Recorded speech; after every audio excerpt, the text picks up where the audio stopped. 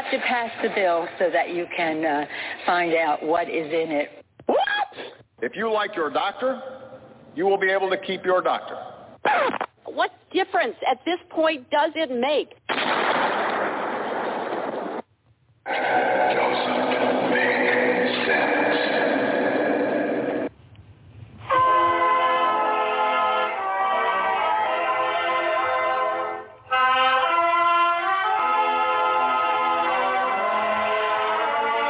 If you're looking to make sense out of what's going on in the world today, then you've come to the right place.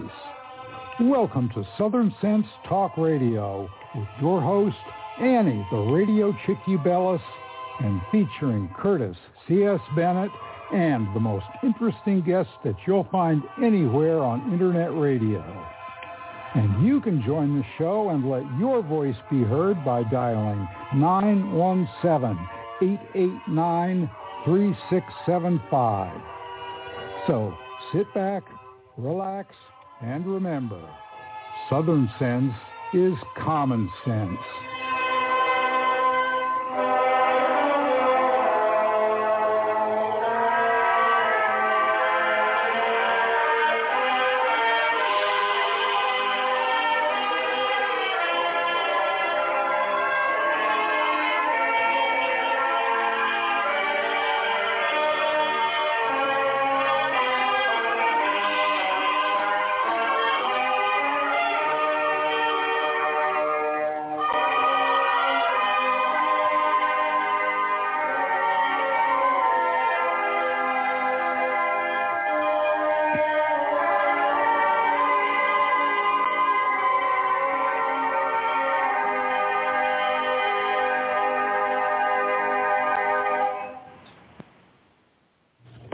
Friends, the entire world is experiencing food shortages.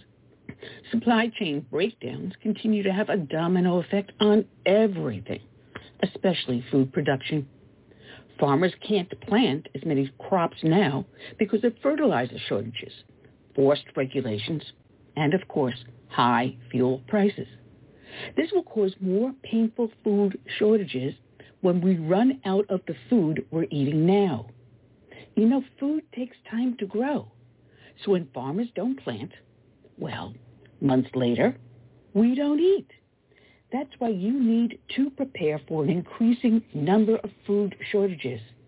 And the best way is to invest in ready-hour emergency food from My Patriot Supply. It's a perfect hedge against skyrocketing prices and shortages. Right now, save $50 on a 4-week food kit from My Patriot Supply.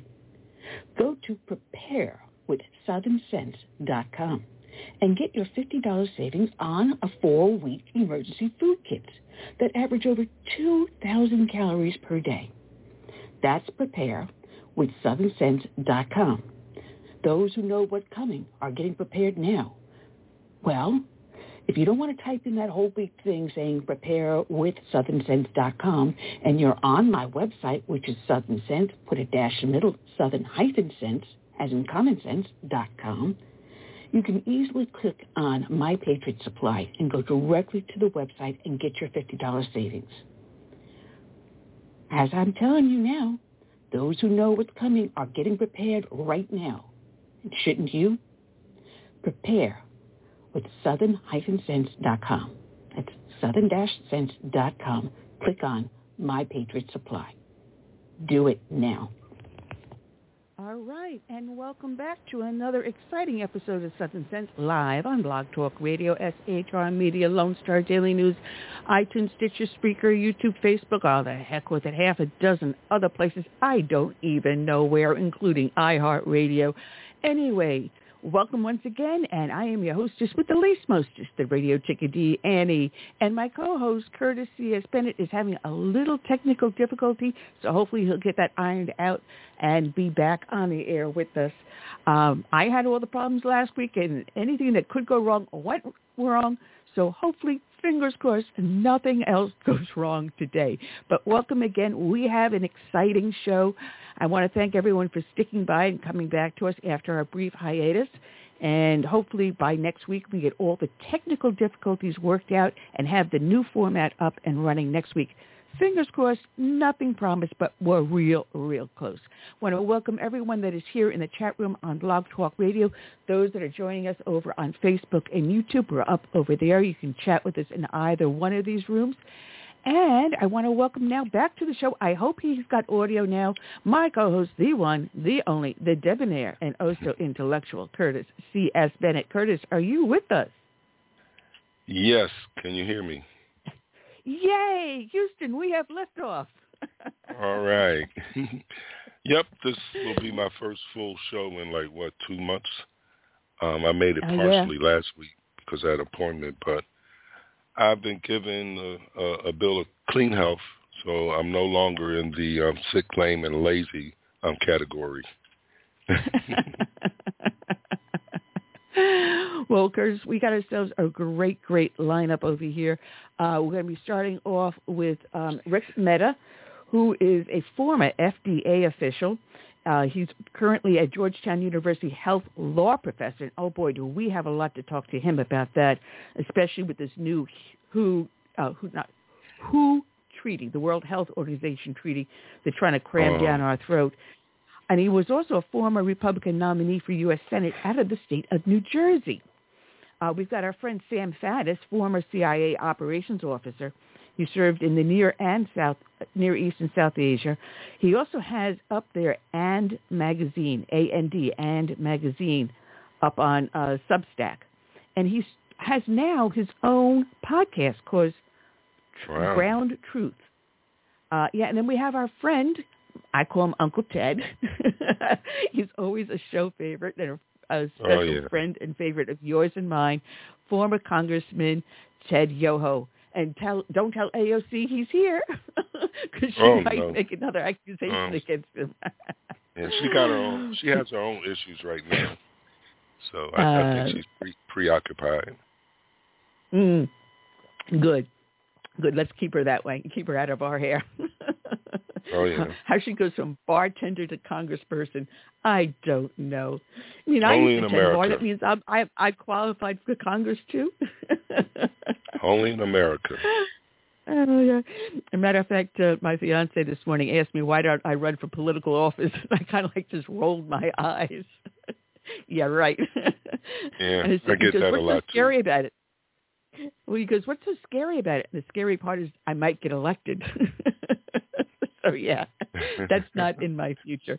I want to give a special shout-out to someone that listens in to us. She can't join us in the chat rooms, but always she's there as a good supporter of the show. Our friend, Sweet Sue from New Mexico. Actually, no longer in New Mexico, but we say it anyway.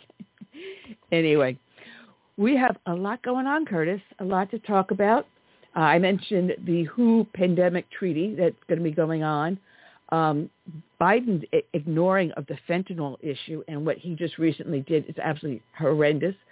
We're going to be talking about Iran rising to nuclear power, the issues going on and the situation, the war in Ukraine, and the influence of China and Russia on that. The naval exercises going off of the coast of South Africa that were recently. So much more to talk about. TikTok, lawsuits under Title 42. I'm just reading some of the subjects I put aside to talk about today. And as I flip the page, again, border security, election integrity. Oh, Disney. Like I said, we have so much. Oh, don't forget about boycott Hershey, because Hershey now has the her or she bar to support women and women's issues. And who is one of their major spokespersons? The face of the candy bar for Hershey's, which they changed here in the United States, they call she, but in Canada it's called her.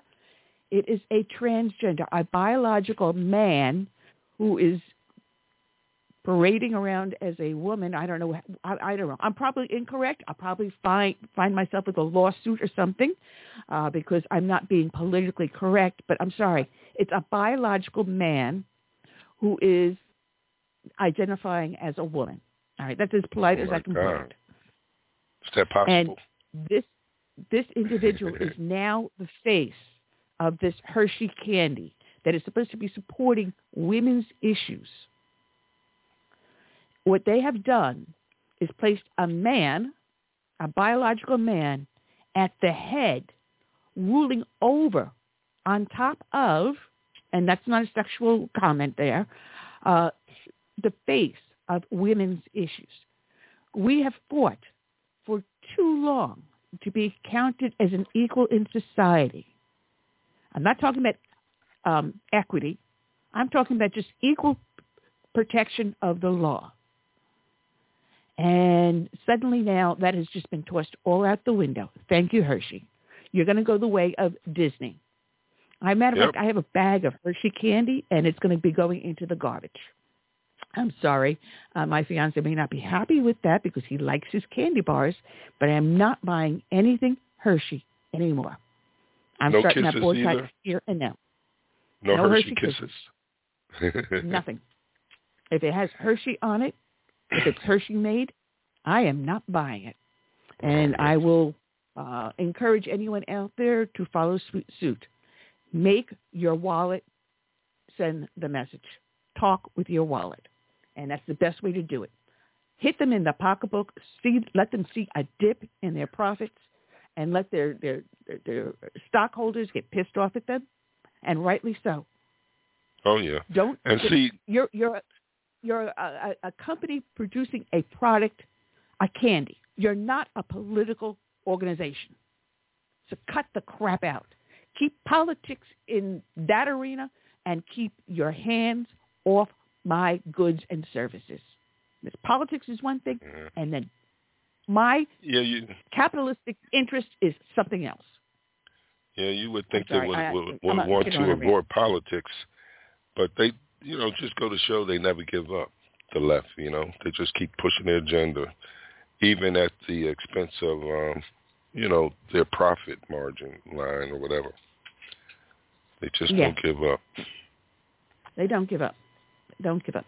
And then heaven forbid you have a company that happens to be faith-based, such as Chick-fil-A, and heaven forbid that they close on Sunday so that they can go to church and worship. Freedom of religion is one thing. Freedom of speech is another thing. But I don't want to buy a candy bar based upon politics. If you support women and want to see them treated equally, then do that in your hiring practices. Do that in your sales and marketing, saying, hey, listen, hey, Mom, you want to give your kids a good, healthy candy, or a dad, you want to help Mom feel a little bit better, bring her a box of candy, a little Hershey candy, like, hey, honey, this is how I think, and you're so sweet, I just wanted to show you how sweet you are. That's one thing. But take a transgender and then say that individual represents women's issues. That's a man. A man cannot bear a child. A man cannot think or feel the way a woman does. I'm sorry. That's just a bridge too far. Anyway, let's get back on track. Those that... Sasquatch just turns around and said, rules out any trip to Hershey, Pennsylvania. Yeah. Yeah. And I wanted to say hello to everybody in the chat room. For some reason right now, I'm unable to engage. I'm not sure why. But it's another technicality, I guess. It won't let me type. Yeah, well, I had that problem last week. So go into, if you have any ad blockers out there, turn them off. Sometimes Windows downloads these things that you don't know about, and they add extensions on that you don't know about. Mm-hmm. And it'll trying to keep you protected from not having certain things pop up or not being able to go into certain areas of the Internet. Don't even get me started on that one. I had to turn off 3 extensions on my backup computer just prior to going on air in order to get one window to open. I'll look into it, though. Welcome to the new age of Big Brother. Anyway, that said, rant already started first thing off. Anyway, those that listen to the show know that we do start each and every show off with a dedication to a fallen hero. And today's dedication is going out to Marine Corps Corporal Eloiza. I am just going to be messing up her name, and I do apologize. Eloiza Zavala. Eloiza Zavala. She passed away March 10th of 2020 while serving in U.S. Central Command operations. And this is coming from the Military Times by Gina Hawkins. And she writes, a 20-year-old California-based Marine was killed on March 10th, 2020, when the vehicle she was in rolled during a training exercise in the United Arab Emirates. Corporal Eloiza Zavala, a motor vehicle operator in Combat Logistics Battalion 13, was pronounced dead at the scene after the medium tactical vehicle replacement 7-ton vehicle tipped over. 2 other Marines, both Lance Corporals, were hurt in the accident, according to the Marine Corps news release. The release did not specify who was driving and said only that it was a single vehicle accident. The Naval Safety Center, which collects data on serious mishaps, listed the accident as a rollover. The other Marines hurt in the accident are also motor vehicle operators with Zavala's unit. One of them suffered serious injuries and had to be extracted from the vehicle. Marines on the scene provided first aid before a local search and rescue team flew that Lance Corporal to Sheikh Shakabat Medical Center in Abu Dhabi. The second Lance Corporal's injuries were not life-threatening. Zavala and the Lance Corporals were in the UAE for Exercise Native Fury, which started that Sunday.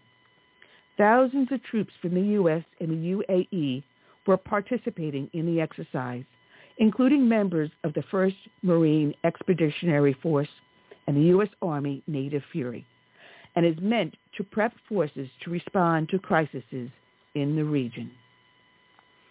Quote, this is a tragic accident, and we're praying for the loved ones of our lost and injured Marines, unquote, Brigadier General Roberta Shea, Commanding General of the 1st Marine Logistics Group, the Marines' parent company, she said in a statement. Our priority is assisting in medical recovery efforts and to provide comfort and assistance to their families, friends, and comrades during this trying time. Zavala, who was from Sacramento, joined the Marine Corps in April of 2018. After boot camp, she completed motor transportation school at Fort Leonard Wood, Missouri, and was assigned to her unit at Camp Pendleton in December of 2018. I can't believe you're gone, said friend Jay Peoples of Zavala on a Facebook post. You were almost made to perfection in your drive and desire in everything you did in life.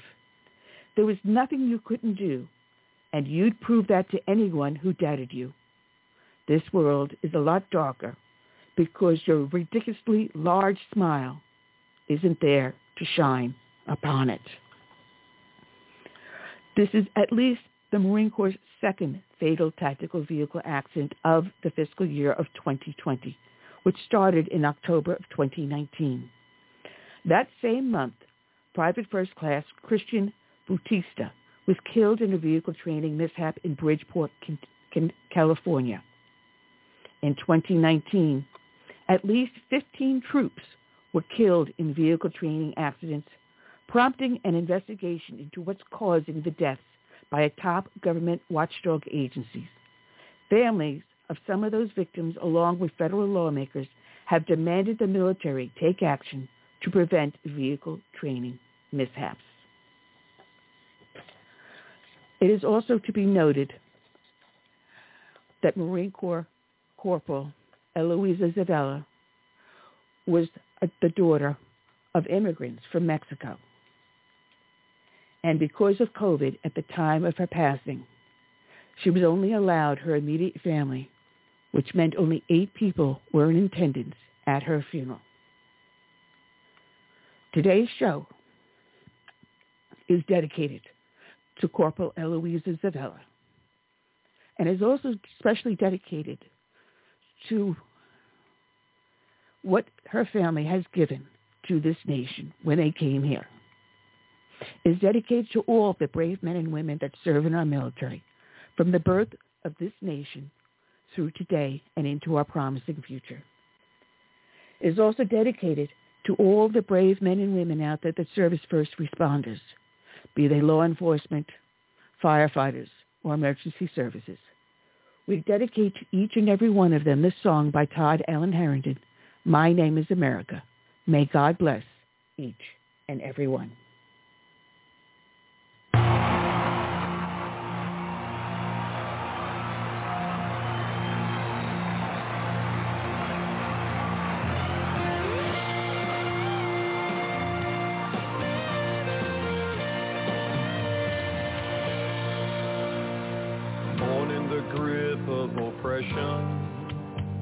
I fought for my liberty. I paid with the blood of my people. Freedom has never been free. Now my door's always open to dreamers and friends. When I'm attacked, I protect and defend. My name is America. I stand proud and free. My name is America. Don't tread on me. I cannot be broken. I cannot be chained. If you hurt me, I'll get stronger. And I'll rise up from the flames, and I'll always stand proud and free. I'm America, don't tread on me. America is my name. My strength was not taken from others gave it to me. They believe in the virtues I stand for, my respect for humanity. Now I'm challenged by tyrants who envy my power, but their vicious deeds become my finest hour, because my name is America. I stand proud and free. My name is America. Don't tread on me. I cannot be broken. I cannot be shamed. If you hurt me, I'll get stronger, and I'll rise up from the flames. I'll always stand proud and free. I'm America, don't tread on me. America is my name. For those who need me, I'll always be here. For those who will harm me, I'll face without fear, but I'll always stay proud and free. I'm America, don't tread on me. I'm America, yes, America is my name. It's my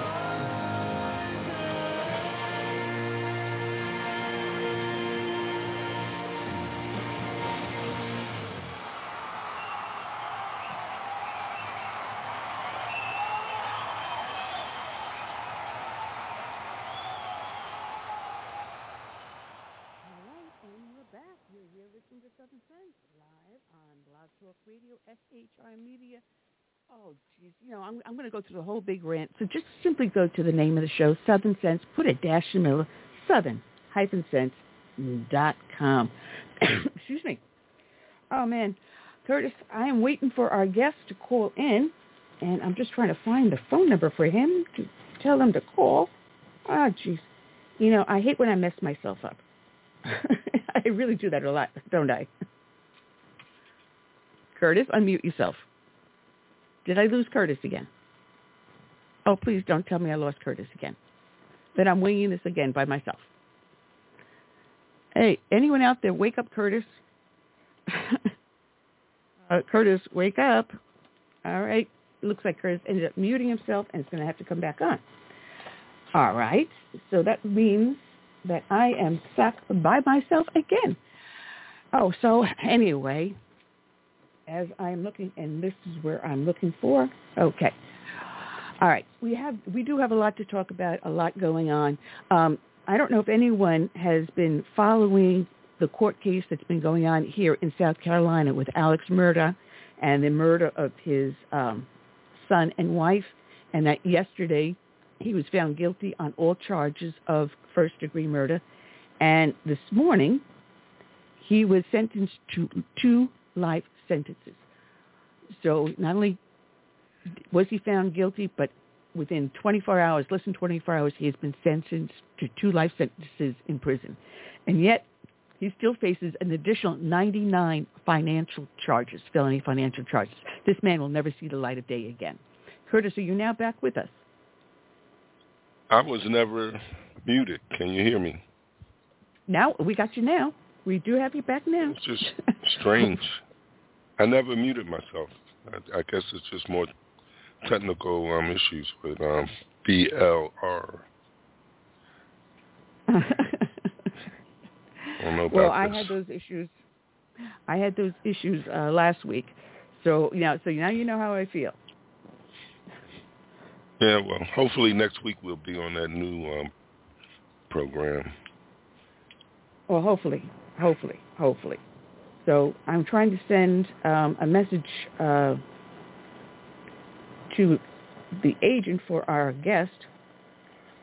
Just so bear with me as I'm typing this out, and my fingers are not behaving. All right. All right, Curtis, you recently had a speech that you were giving at an organization. Tell us what was going on with you over there that you were giving a speech on. Oh, last night I was in an area called Pine Hill, Florida. Actually, the event wasn't in Pine Hill. The group was from Pine Hill, Florida. Just I think it's a suburb like of Orlando. But the place that the event was held was called Pine Hill. So, but anyway, my topic was to speak on politics and voting, and when you engage in politics and voting, who is on the Lord's side? The Lord's side when they vote. In other words, who are following their biblical and religious upbringing when they get involved in politics. And I shared with them not too many of our leaders, I could say that much. But and if they were, then when people shout, Black Lives Matter, well, then why aren't you concerned about all the black lives that are being aborted, before they even have a chance to be born? Why you are not up in the urban areas where there's black on black, crime against, the innocent, and they're losing their lives.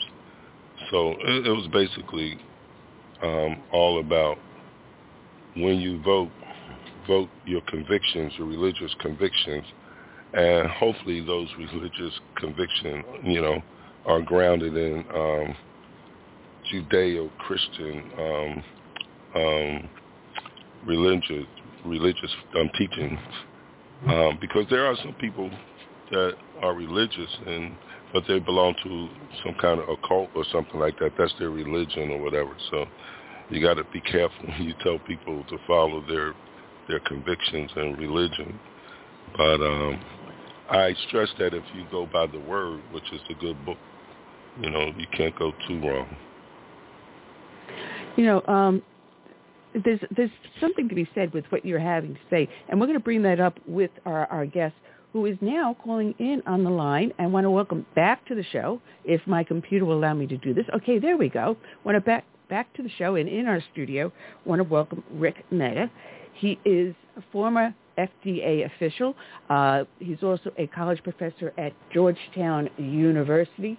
I hope I'm getting this all correctly. At Georgetown University. He's a professor of health law, which, oh boy, do we have a lot to talk about over there, and former candidate for Congress out of the state of New Jersey, where half of my family still lives. Haven't helped them, but they're still there. We fled. We fled New York to New Jersey, and we're here in the South, where I chose to be. So welcome aboard, Rik. Welcome back to the show. How are you today?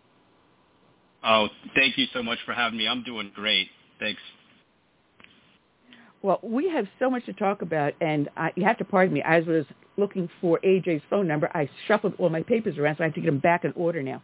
But the main topic that everyone is talking about right now today is this WHO pandemic treaty, and how we're about ready to give up our sovereignty to an international organization that is controlled by the Communist Chinese Party. Am I looking at this wrong or right? No, exactly. You're looking at it right. So the way it's structured is that the WHO has countries that have joined as part of this pact to something called the International Health Regulations. And the International Health Regulations were drafted in order to help countries share information, because we know for the longest time China continues to hide information, is not transparent about viruses, and we know viruses know no boundaries, right? And we're not looking to necessarily stop travel. The problem is that many countries like China are not necessarily participating in equal footing as other countries. And so now we're engaging in ratifying new versions of this, increasing the ability for the WHO to take over what would otherwise be countries' own responsibilities of surveillance, monitoring, tracking, and other pieces, without really holding those that don't participate properly accountable. So you are looking at it correctly. You know, what scares me is that the policing part, the surveillance, the tracking, and here we are. We are actually giving up our 10th Amendment protections, aren't we, with this treaty? Is there any way to stop it? Well, and that's what's tough. I mean, if you look at it the way our constitutional is written, you're absolutely right. The 10th Amendment is what we call as the rights that states have that aren't otherwise articulated in the Constitution. And so normally those rights are seen as, like, for example, the police power. And when I say police power, I mean it broadly to say our response to public health falls under what this so-called police power is. And oftentimes it's the states that take the first step in protecting their own citizens, using the police power, using their public health response in declaring emergencies and containing it. And what we've done and what we've seen with COVID, it's become a very slippery slope where the federal government has usurped states' rights, commandeered states through legislation, and taken away what otherwise would be states' rights for exerting the police power. Now we're going even a step further and continuing to give more rights away to international governmental organizations such as the WHO, of which we know they are not an elected body and not accountable to the people. So yes, this is something we got to tread very lightly on. I think more Americans need to wake up and pay attention. And over the years, we've gone from what otherwise would be individual rights to giving it up to government, and now states' rights giving it up to federal, and now federal usurping it over to international authorities. Rik, isn't it true?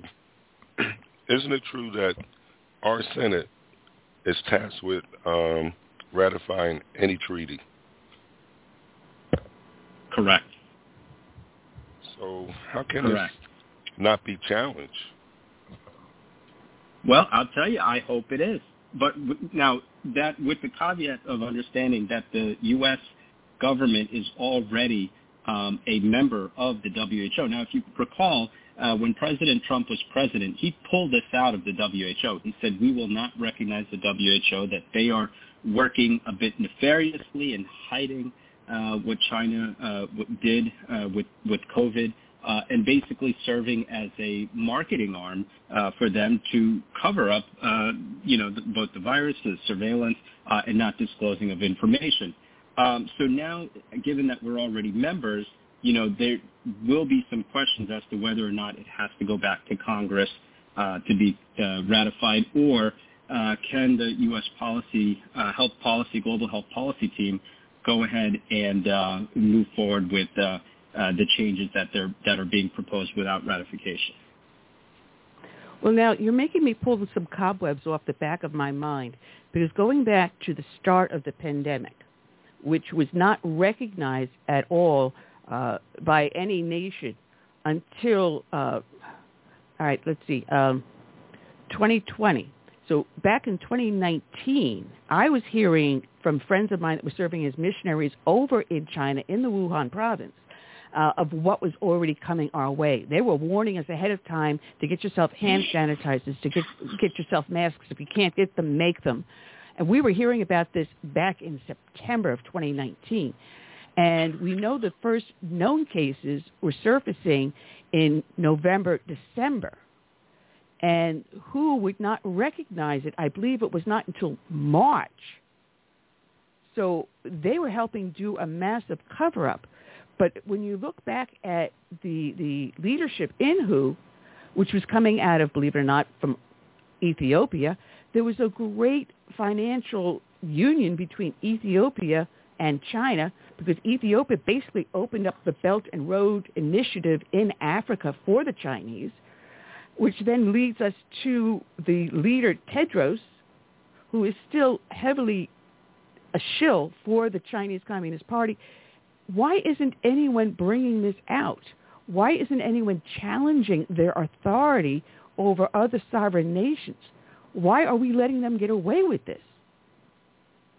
Well, I wish I had a legal answer for you, but really it just means we have really weak a government and administration. We do not have someone strong in the White House that's going to stand up versus allowing for the usurping our rights over to an international governmental organization.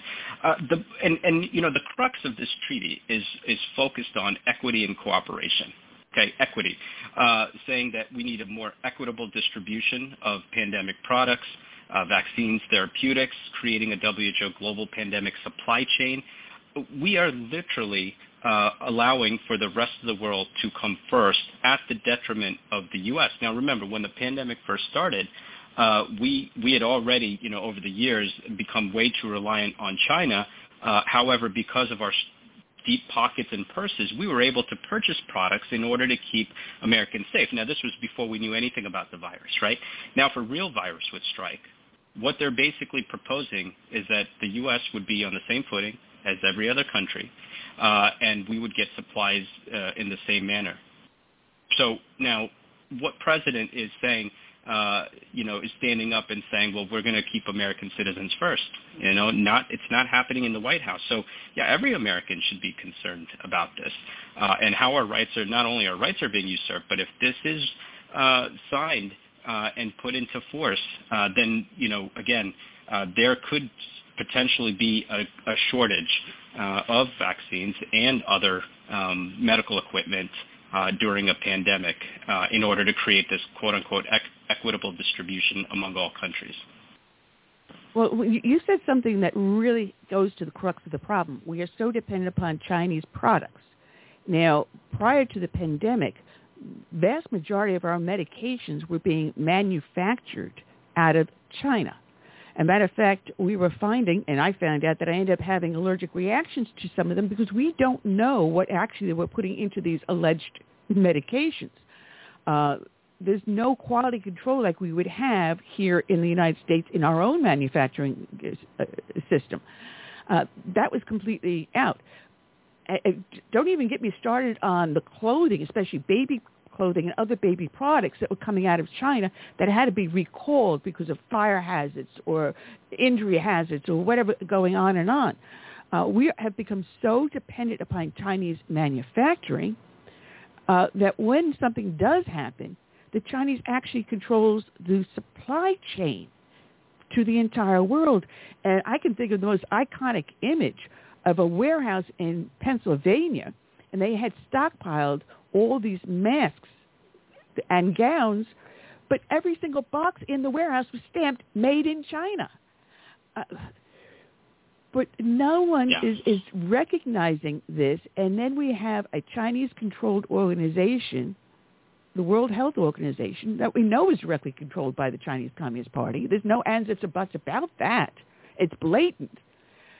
And we are allowing ourselves to enter into a legal agreement between this organization and our sovereign nation that will destroy our Constitution and our way of life. Yeah, that's absolutely correct. And what I'll even to add to that, 80 to 90% of our active ingredients that go into our medicines, the raw materials come from China. And that hasn't changed. And we saw that the time before there were vaccines, before there were treatment options, and when doctors were using medications like hydroxychloroquine and others, when we didn't know how to treat this or how to tackle this. All of those ingredients were coming from China. And the Chinese government marked up the pricing over 400% in order to source it. Same with protective equipment, PPE equipment, medical equipment. It all was coming from China, the sourcing of it, and we've become so dependent. Now, it actually gets worse than that. We've had massive recalls of drugs because they've been contaminated with carcinogens. Right now, we're going through a massive recall of blood pressure medicines, cholesterol medicines, all contaminated with carcinogens, the raw material of which, the sourcing of it, which comes from China. We've seen this back in 2008, where we have a blood thinner called heparin, was contaminated with oversulfated chondroitin sulfate. It killed 100 Americans. The sourcing of it was a pig farm in China. This continues to happen, these supply chain threats and vulnerabilities that we have for our American medical supply, because we've become so dependent on a communist country. And we know that they don't operate with clean hands, right? So when I was an inspector at the FDA and I was an advisor on global programs and supply chain threats, we knew oftentimes the Chinese government would tip off manufacturing plants that inspectors were coming in order for us to not be able to conduct a fair inspection or a surprise visit. And we saw that same kind of principles applied when WHO and NIH and others tried to form a committee to investigate the origins of COVID. To this day, the Wuhan Institute has not released primary data for us to get to the bottom of this lab leak. And for me, it's no longer a question whether it was leaked from a lab. The question is whether it was done on purpose or not. So we know that they don't play fair. We know that they continue to bend angles, and we know that the WHO continues to cover up and is not authoritative in pushing them to come to the table and cooperate appropriately. So we are treading on very, very dangerous grounds. Yeah, and what also gets me is that when this all broke out, and of course I got banned from YouTube because of my commenting on COVID.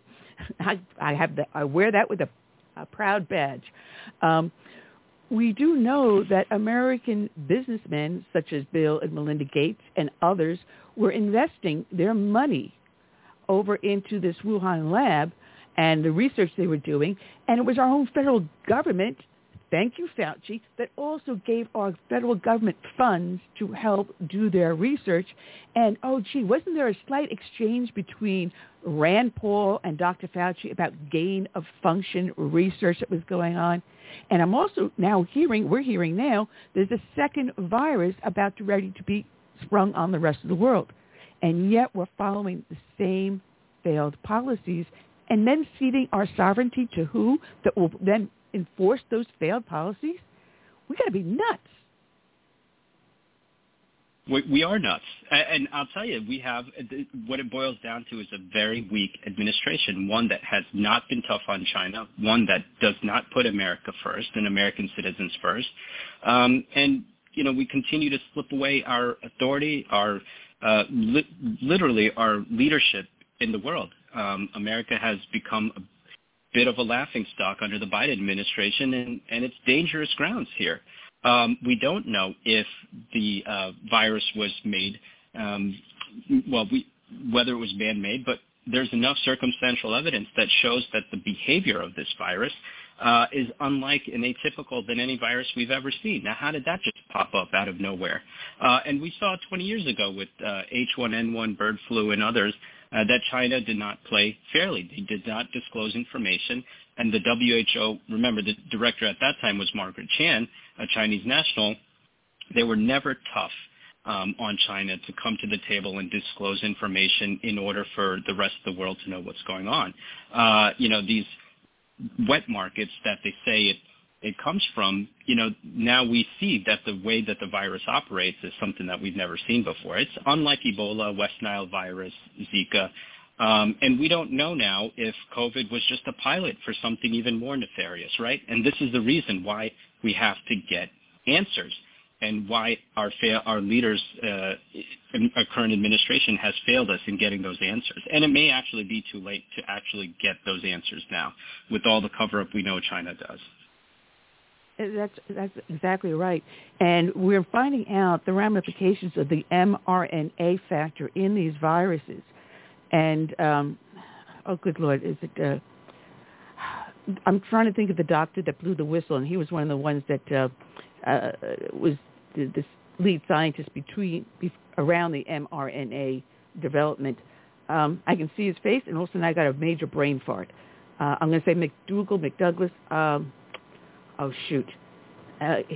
He writes a lot in the Epic Times, and probably about 2 a.m. I'll remember his name. But we're finding out the ramifications of these and what it's doing to our human body once you have it in your system. But what's scaring me now is that research is going on about having a vaccine that is transmitted without the person knowing it. They can get the vaccine just by passing by someone who's already been vaccinated. There's also now research going into placing the vaccine or the mRNA factor into our food chain, so that if you end up getting that nice T-bone steak with that baked potato, tons of sour cream, the way I love it, that if I bite into that T-bone steak, I may be ingesting the virus and putting it into my system without my knowledge. There are so many boundaries that are being blown apart that this virus has brought to the forefront. Yeah, and I think it's Dr. Malone you might have been referring Thank to. You. Dr. Robert Malone. Yes. Yes, that's right. Well, and that's the danger of when you break the integrity of the FDA approval process. Listen, we've had the FDA and this approval process, the requirement of what we call a pre-market approval since 1938, right? It's been almost 100 years since we've had it, and it was built on purpose. It was built because we had people that were just making any drugs, selling snake oil, making whatever claims they wanted, and contaminating products with, at the time, 1962, with the polyethylene glycol, making sulfanilamide. And that tragedy, which killed a lot of children, was the reason we have a pre-market approval process. And now we're at a point where we're throwing that out the window, using emergency use authorizations and allowing for the marketing of unapproved products. We don't have the full safety profile in picture. Every product has what we call the benefit-risk profile, and the way to mitigate risks with any product is through the label. That long piece of paper that doctors and nurses and pharmacists look at? That is the cornerstone for mitigating risk and making a product quote-unquote safe. At the end of the day, no drug or no vaccine is safe. Every drug and vaccine has adverse events associated with it, but you have to take it as it's intended to be taken. Well, the only way to know that is if you have the label. When these vaccines were first put out, pharmacists were vaccinating furiously, and they had no label to look at in terms of what the adverse events are, how to provide proper information to patients for patients to have informed consent. And that's because we had no long-term safety studies, and even the advisory committee said that, they weren't ready to, quote-unquote, give their blessings for this product until they had a full profile. And so, we circumvented the entire process to quickly push out something where, what was the case fatality rate? So we've been living in fear for the last 2 years. We're still under a public health emergency legally. And I think everyone by now knows that there's no real imminent threat to health or harm due to COVID. So it's really, it's quite bizarre. Yes, Rik, sir. Wasn't it dangerous for the government to be in a position to force people, not directly but indirectly, by saying, and this goes for the private sector too, if you don't get this vaccine or therapeutic or whatever you want to call it, you may lose your job. That goes against everything this Constitution stands for. Being forced to put something in your body that you may not want or agree with or whatever. Yeah, well, I'll tell you, anytime the government injects themselves into the patient-physician relationship, that is a dangerous proposition. When the virus first started, we trusted our healthcare heroes. We believed in them, and they were treating something that no one ever knew of.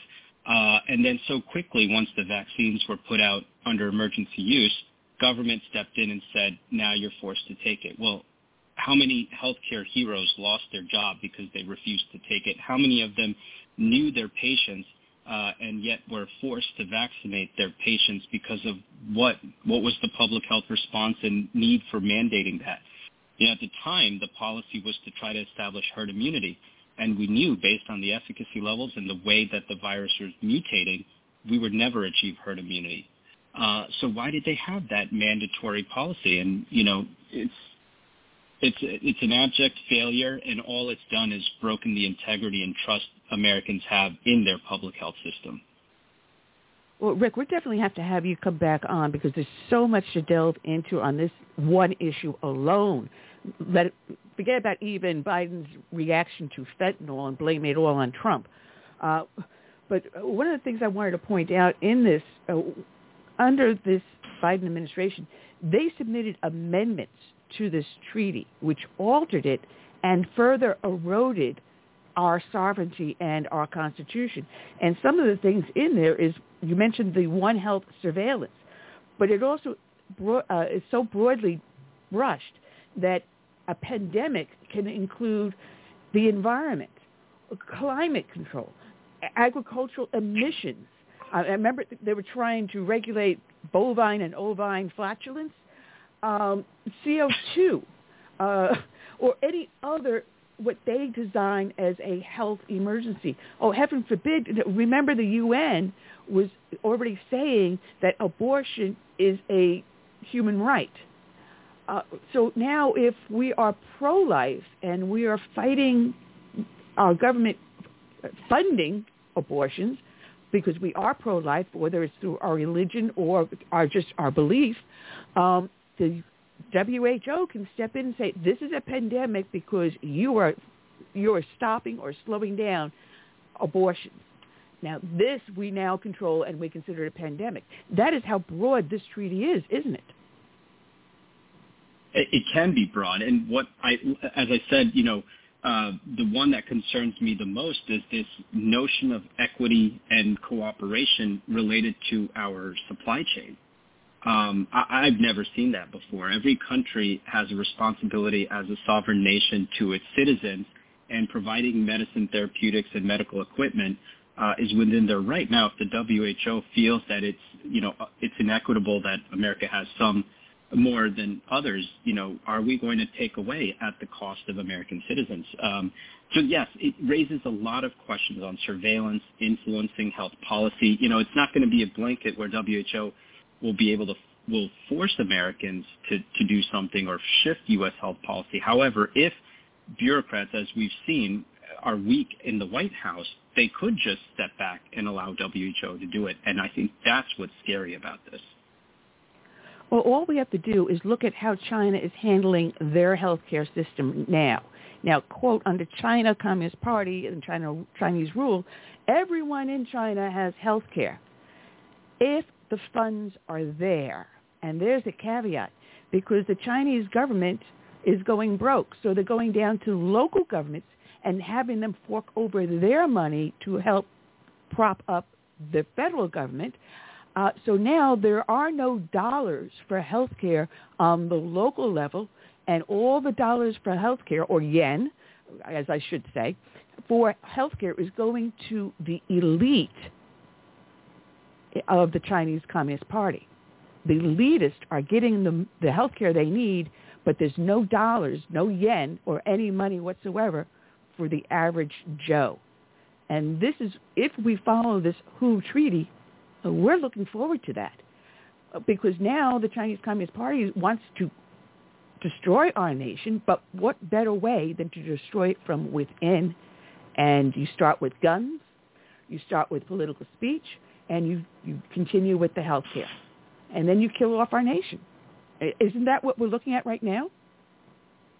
Well, it certainly feels that could be a plausible roadmap, and we can't so quickly forget about these Chinese spy balloons that were over Montana looking at assessing our nuclear weapons, right? So we know also geopolitically, the Chinese Navy in the Indian Ocean has been outsized. There continues to be skirmishes where China continues to creep in on India and near Australia, where they continue to make advances and threats. So there's a lot of geopolitical instability going on with the Chinese government, especially with other free nations. It does feel like there's this war brewing against democracy, against freedom, and the Chinese government is leading it. Listen, they have continued to devalue their currency.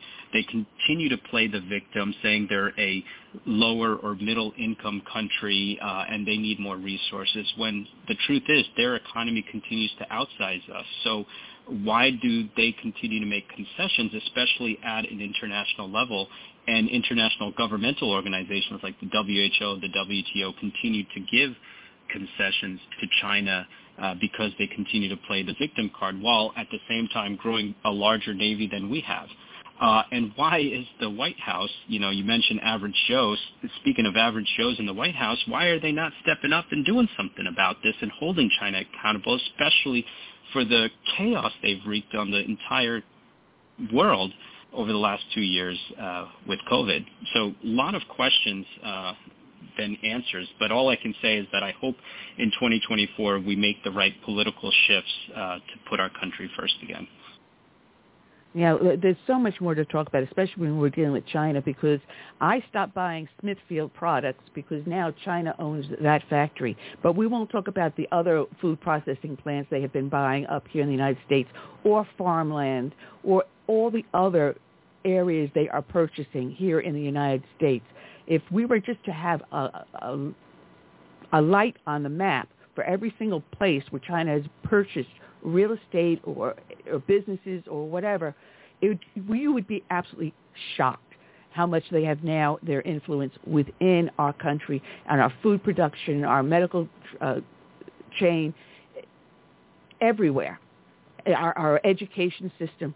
And unless we wake up, we're going to find that we are now part of the Chinese communist country. But, Rik, we have to have you back on. Like I said, there was so much more I had on my list to talk to you about, dealing with legal issues and health issues, as well as other issues that are facing us. But we'll have to have AJ get you back on as soon as possible. How does that sound? Would love to do it. And thanks so much for having me. I appreciate it. It is our pleasure. And when are you going to run for Congress again?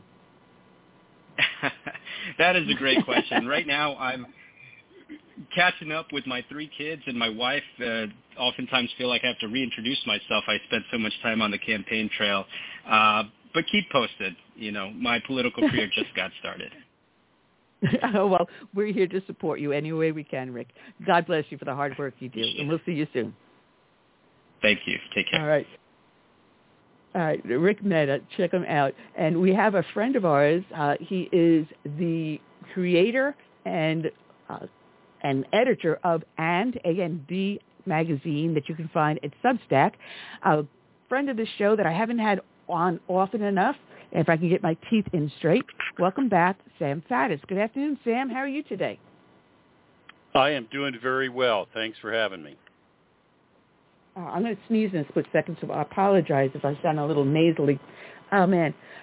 There's so much to talk about here, and I don't even know where to start. But I want to plug your magazine, And Magazine, which people can pull up online on Substack. but you have two different subscriptions. One is free and one is paid. What is the difference between the two so people will know when they do sign up what they're going to be getting? Right. Well, as you say, all the lion's share of the content is available free, but we do periodically put out premium articles that are only available to paid subscribers. But I suppose the big difference is we're just sort of asking people if you want to keep seeing the kind of content and you want to keep and support us in general, we'd appreciate you signing up to pay subscription. It's nominal, and obviously, as you well know, my primary focus and everybody that's involved with AM Magazine's focus is not on making money. It's just on telling the truth and shining a light on the stories that, most of the media doesn't talk about. Yeah, absolutely. Now, when I was looking at your staff list, I had to crack up because I saw Chet Nagel there, and I can just picture you and Chet sitting back with a couple of bourbons in hand, just chewing the fat and cracking like crazy. Oh, my God. What a fantastic person to have on your staff there. Chet is, when I grow up, I want to be Chet Nagel. That's my ambition. He is incredibly smart, incredibly experienced, been there, done that, humble. We do periodically, he's still down in the D.C. area and I'm up in PA, but we have a rendezvous that we use that's about midway where when the weather's good, we do end up sitting outside and maybe indulging in an alcoholic beverage or two. or two. I mean, you yourself have a storied background because you were a CIA operations officer, and you probably have stories up the wazoo to tell. And you have several books out that people can find on your website and also up in Amazon that they should check out. You don't have anything out new right now, do you? You've just been concentrating on the Substack? Yeah, I actually have been thinking recently about starting a new book, but no, right now I'm out of hours in the day with everything that we got going. Oh, absolutely. And it's going to heat up real fast, real soon as the election comes nearer and nearer. There was an article in your magazine recently, and you just had it. It was titled 12 Days Before Iran Can Nuke Tel Aviv. And we were being told by the media and by those in the powers that be, oh, Iran, don't worry about them. Shall we not mention the suitcase of money that got flown over under the Obama administration? Don't worry about it. They're more of a backward nation than you realize. There's nothing to see here, folks. That's not true anymore, is it? No, well, I mean, it was never true, and we're just sort of running out of time, right? There are a lot of things with the Biden administration where, we've had concerns about name a problem for X number of years, but now they are really reaching critical stage. I mean, we're going from the stage of being worried about something to it actually happening, and Iran is a classic example.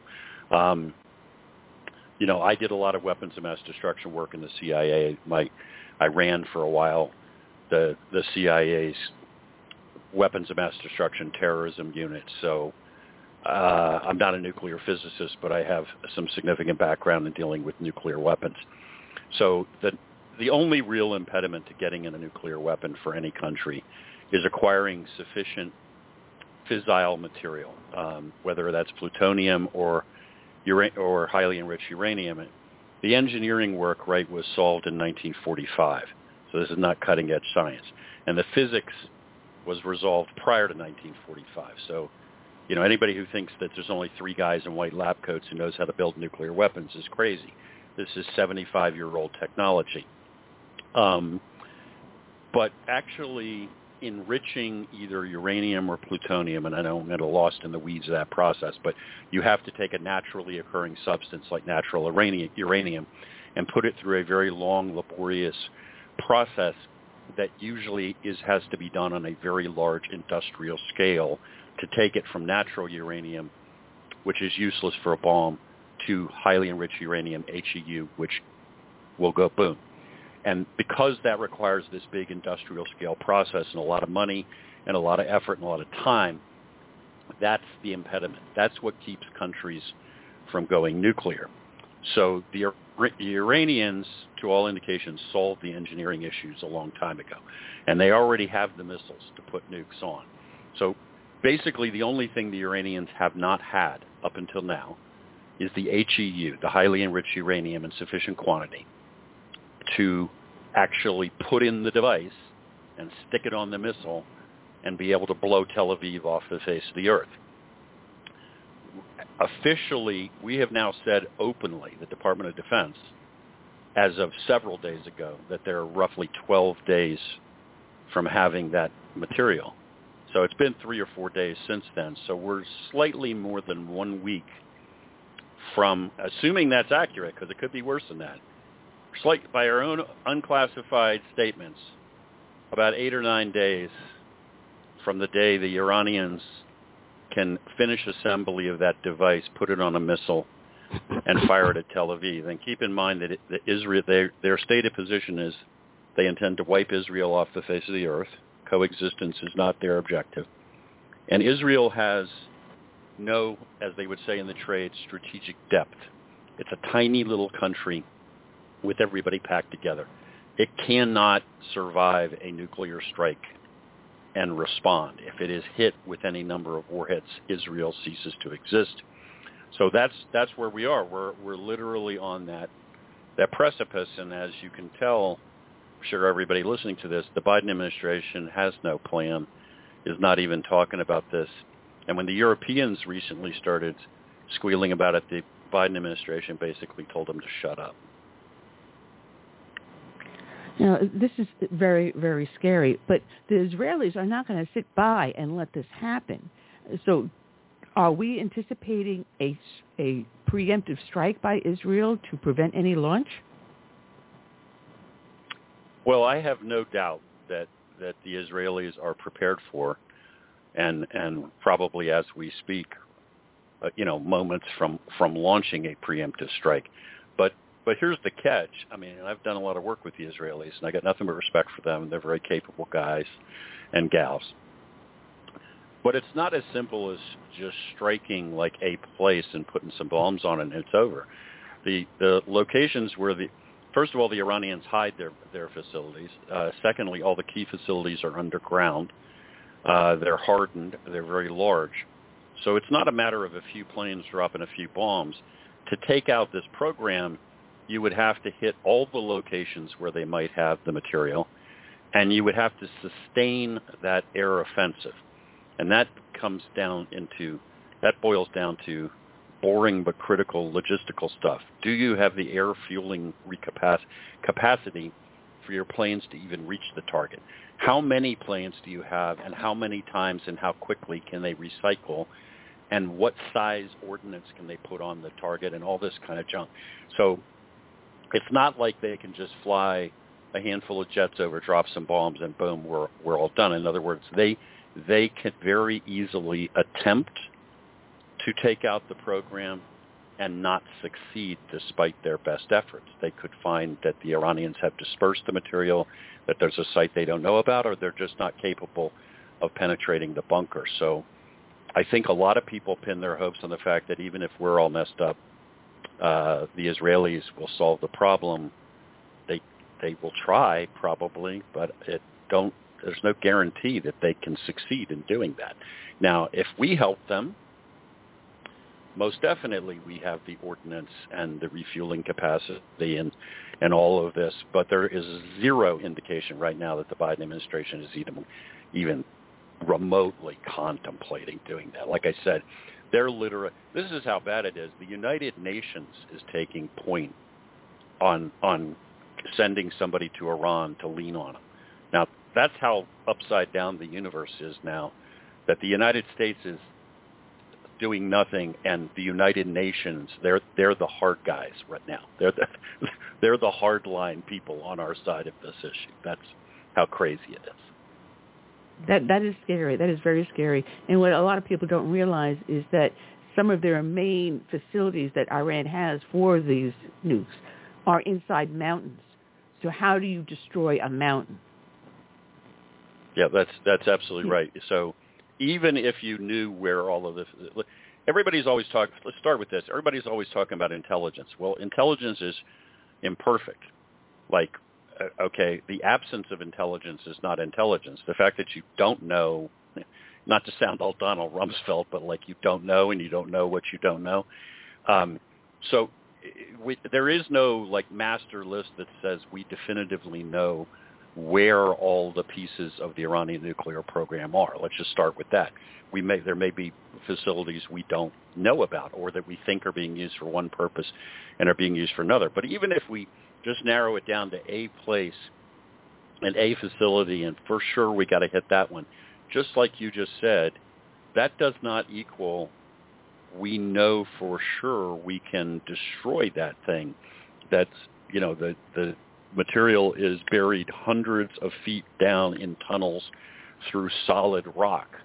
I mean, pretty soon, unless you're getting ready to use a nuke yourself, it may be that you can't reach that facility. You don't have the physical capacity to do that. So, like, this is the, you know, now we get down to the really terrifying part of it is, like, at what point is our intelligence so imprecise and our capacity to respond so limited that basically we just lost the bubble? Like, in other words, we've messed around with this for so long that the reality is we can't stop them. And we're going to wake up in a world in which the Ayatollahs in Tehran possess nuclear weapons. And by the way, it's not just the Israelis that they'll use them on. I mean, the Iranians are Persians and they hate Arabs. So name all of the Arab countries in the Middle East. They are basically their enemies. They'll nuke Riyadh as well as they'll nuke Tel Aviv. And it's very scary because now you have a bunch of radical Islamics in control of these weapons. You know, it's not like you have someone where it's hard for Joe Biden to push the button because he's got to go through so many hoops. But these guys, they have no qualms about pushing that button at all. It's in the name of Allah, if you can believe that. You know, when you first came on the show, we did talk about Iran, which tied into the books that you wrote. And at that point, Iran had attempted to sail a submarine from Iran to the east coast of the United States. And we laughed because we said, no, they couldn't do it because their Navy is that bad, that weak. But what has changed, because I recall seeing an article, and I tried to pull it up again, I could not find it, that recently Iran did sail a submarine to Brazil, of all places. Has their Navy become stronger? Well, I mean, their capacity to use the military term, to project power that far from home with naval forces is obviously extremely limited. But they have vessels right now that I think are down off Venezuela as we're talking. What this highlights is the connection between these things and what we were just talking about, right? If you have missiles and you have hypersonic missiles and you are involved in acquiring technology from North Korea, which they've been doing for a long time, and then we're going to talk about them having nuclear weapons, and they obviously have chemical weapons as well, then all of a sudden a ship operating in the Caribbean becomes something really significant, right? It's not like it's going to go toe-to-toe with an American carrier battle group and win, but if it has the capacity to fire missiles that will hit the United States literally within a few minutes because they're so close, much faster than we would ever intercept them, and if they can carry weapons of mass destruction payloads, then all of a sudden something that seems silly is not silly anymore, right? It's okay, now you could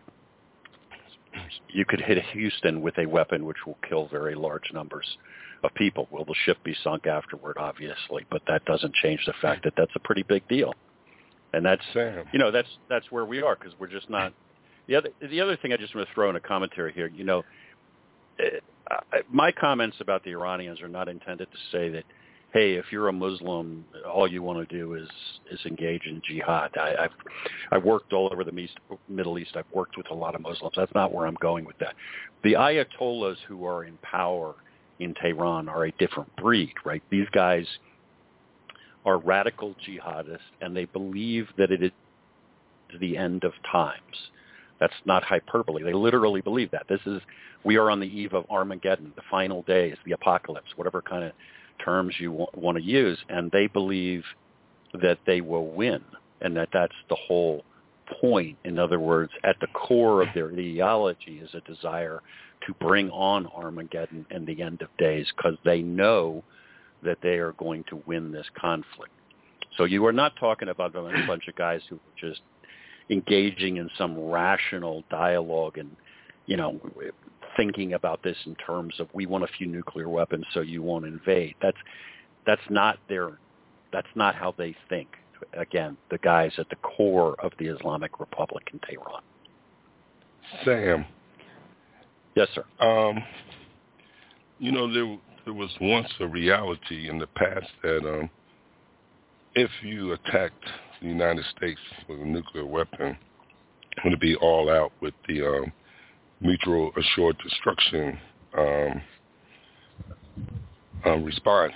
Are we at a point now where they don't fear us anymore, or they doubt our leadership would respond? Yeah, 100%. We crossed that bridge a long time ago, and it is terrifying to me the extent to which, we're talking right now about Iran, but we got this war going on between Russia and Ukraine, and most of the media doesn't talk about this, but about every other day, some senior Russian official, not just some schmo on the street, but somebody in a position of power, makes a very clear reference to the fact that if you push us any further, we're going to use nuclear weapons. The other day they were literally, Lavrov, who used to be the president, is now basically the number 2 guy in what amounts to their National Security Council, was talking about nuking Ukraine and how it would be uninhabitable for hundreds or thousands of years. Those are literally his words. And we're not responding, nor are we taking. So that's where we are. We're kind of on the precipice with all these crises. It's like the Cuban Missile Crisis, but on steroids and in multiple places. And yet the administration doesn't seem to really respond to any of this. So, no, I don't think we're taken seriously.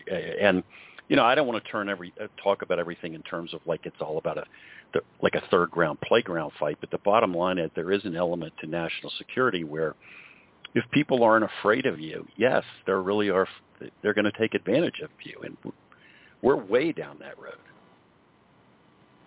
As a matter of fact, you write about it in your on your website and magazine at Substack.com, and you're saying that you were saying about Medvedev saying that, hey, listen, it's going to happen. You quote him in talking about that.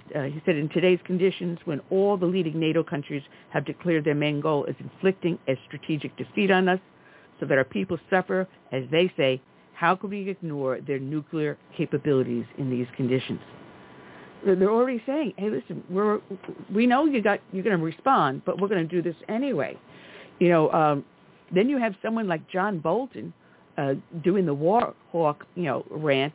So how do we approach the Ukrainian situation with Putin and his crony allies in Russia? Well, listen, my philosophy when it comes to anything that has to do with national security is your approach needs to be really clear-eyed and really sober and laser focused on American national interest, right? Anytime anybody starts talking about going to war, my first advice is, you go get a drink of water and walk around for a while and cool down, because this is not a decision you make based on emotion. This is not, we're going to throw some punches and have a bloody nose. This is hundreds of thousands or millions of people are going to die. So we better have a really, really cool head here. I am no fan of Vladimir Putin. He's a thug. He's a relic of the Cold War, and his fantasy is to reconstitute the old Soviet Union. I get it. Okay, that's not going to happen, but that's where he's coming from. On the other hand, we have done a whole bunch of things on our side of the equation, if you will, that would give anybody in Moscow in a position of power some real pause, right? NATO was founded. When NATO was founded, the dividing line between East and West, if you will, the line of demarcation, ran right through the middle of then a divided Germany, right? And NATO was formed, and we were busy trying to figure out, can we keep the Russians from taking Paris within 2 days? Like, it was a defensive alliance. Good God, can we stop these guys? All right, all these decades later, that line of demarcation, if you will, doesn't run through the middle of Germany anymore. It's at the Polish border, which I think is, we're talking like 800 miles closer to Moscow. And basically every country that used to be in the Warsaw Pact that was an ally of the Russians is now in NATO or talking about joining NATO. And in fact, actually pieces of the old Soviet Union, like the Baltic republics, are in NATO. Right? So if you're sitting in Moscow, again, I'm not a defender of Vladimir's by any stretch of the imagination. If you're sitting in Moscow, that kind of looks like what used to be a defensive alliance has turned into an offensive alliance geared at threatening Russia. So at some point in this equation, what we ought to be talking about is negotiating an end to this conflict, getting the Russians out of Ukraine, but also maybe they're going to have to be, something that gives the Russians the assurance that the next step is not American tanks headed for Moscow. And maybe that sounds insane to us, but it sounds a lot less insane to them looking at, the Poles a year or two ago were talking about they wanted an American tank division in Poland at a base they would build and call Fort Trump, right? I'm not making that up. Yeah. So that might seem a little goofy to us. The Poles meant it to be a compliment to Vladimir Putin. I'm sure it came across as a pretty friggin' threatening thing. I having my late husband being from Latvia, I understand a lot of the dynamics here to an extent. And every time I see what's going on in Ukraine, I keep on remembering the port of Riga, which was a main Russian port. And when Latvia declared their independence, one of the things they did in the cemetery, the main cemetery in Riga, was dig up the Russian dead and try to ship them back to Moscow. That is how much hatred and animosity there is between these former satellites of the Soviet Union. So when I see them coming through the Ukraine, I see them heading straight for the Baltic states and try to recapture Riga.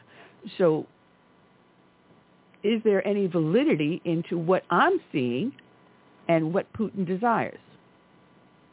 Well, first of all, I think you hit a very good point, which is you're talking about an area of the world, and this is hardly the only part of the world where this is true, right, where everybody hates somebody for something that was done to them in the past, right?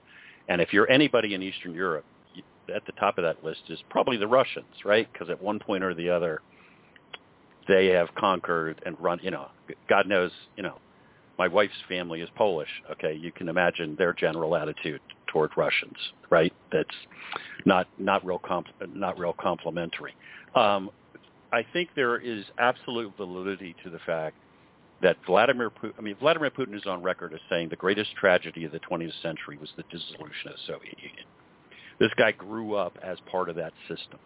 If he could, he would put together no question, he would put together the old Soviet Union tomorrow. That's his fantasy world. Let's just dial back several decades and go back to that position. So no question that he would do that. What I think we have to recognize is Russia is a fraction of the old Soviet Union, and with a fraction of its strength and its power. And that Red Army that took Berlin in 1945, it doesn't exist anymore. One of the things the war in Ukraine has exposed is that his blitzkrieg to take Kiev in 3 days has turned into trench warfare a year later.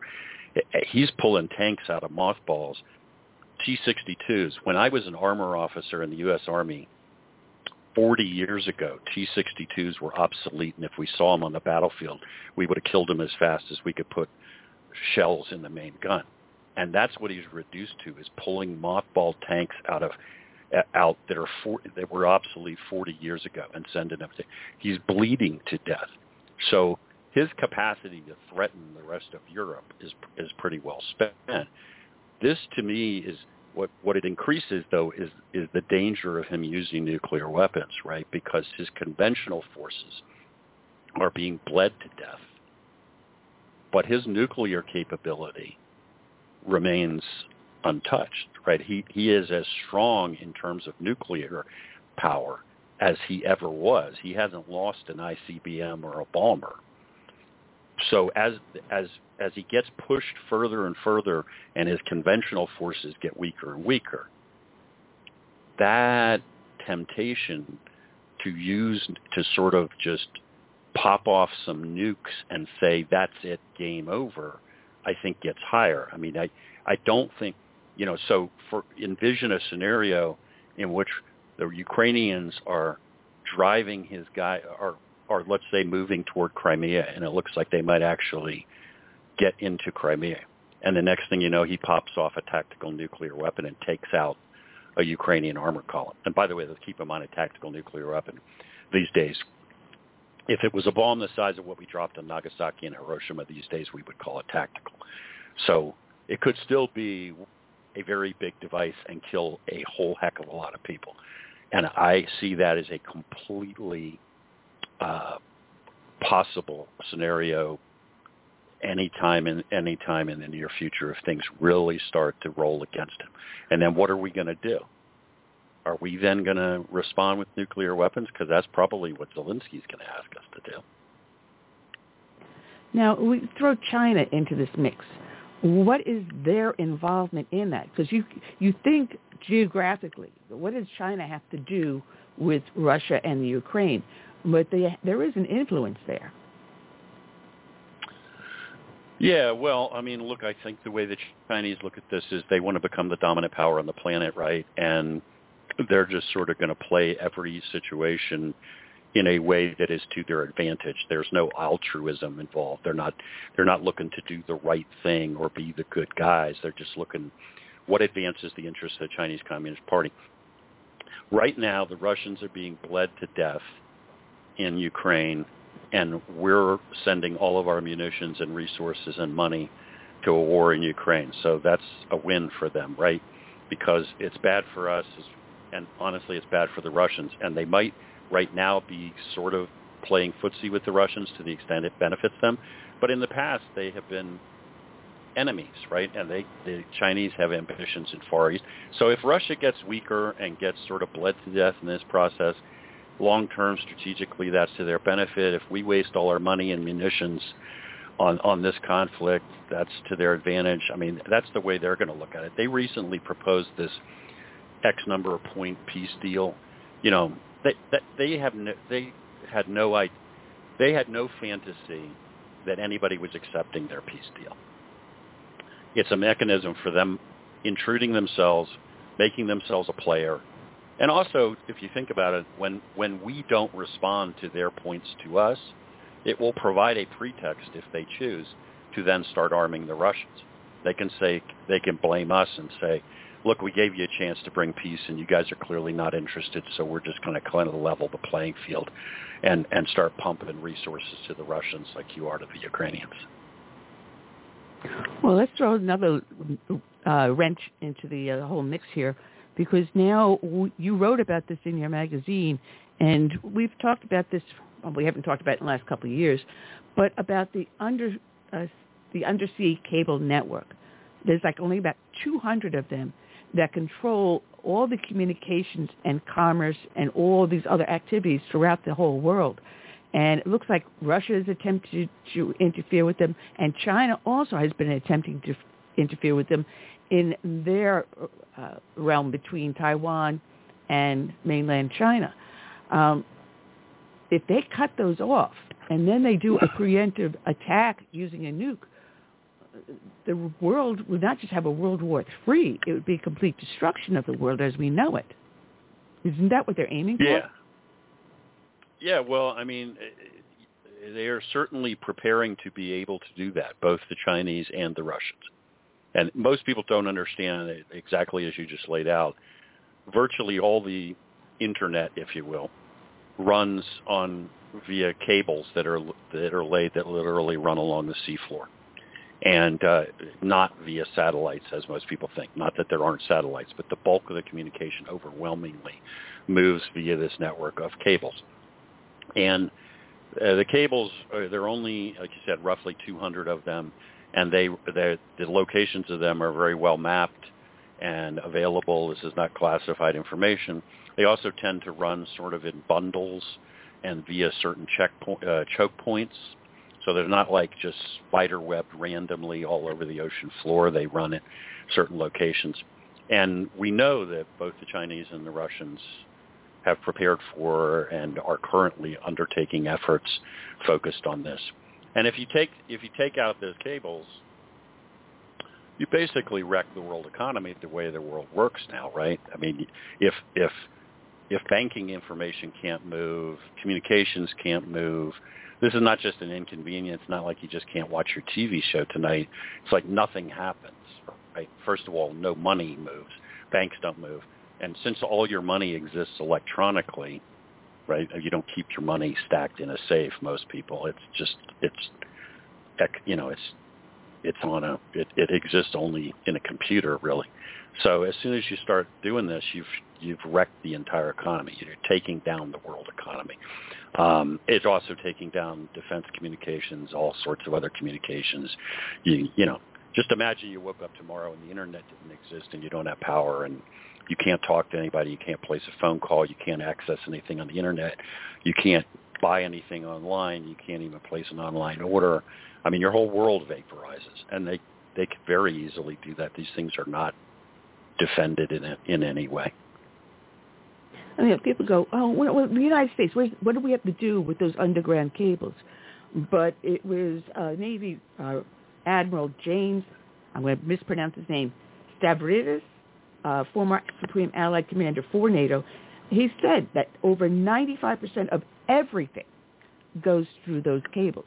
So even though you may have a network that's here in the United States, somehow or other, some way or another, it is influenced by these cables. And they're not guarded. They just come up on set locations on the beaches and goes and just everywhere else it goes throughout the rest of the world. There's nothing guarding them. And how do you guard something that's in the water? No, they're not guarded. How do you prevent them from cutting? You don't, and quite frankly, it's kind of physically impossible to do so. I mean, you got a cable. There are many. There's more than one, but you got a cable that runs from North America to Europe. Okay, that's thousands of miles, and it's literally laying on the bottom of the ocean, right? That's what we're talking about, and so there is no capacity on. There's no way to stop them from being cut. Well, let me ask you this much, Sam. If it impacts the world economy, how would these countries that initiate this attack not be affected themselves? Well, good question. There is no way that they would not be affected. But let me put it to you this way: one of the things that I think we have trouble with generally when we're talking about conflict with other nations is looking. No matter how hard we try, we look at the problem when we look at it through our eyes and through our worldview, and we act. We think about what our opponent's going to do based on what we would do.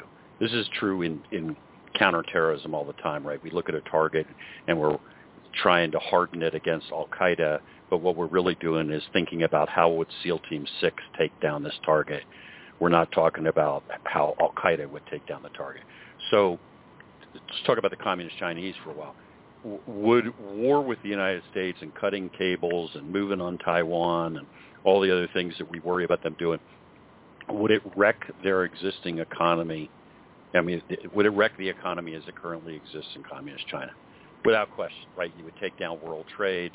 Nobody's buying anything. Nobody's shipping anything. There's huge deprivation, you would think there's no way in the world they're going to do that. That's stupid, man. Why would you do that? But the Chinese Communist Party doesn't necessarily care.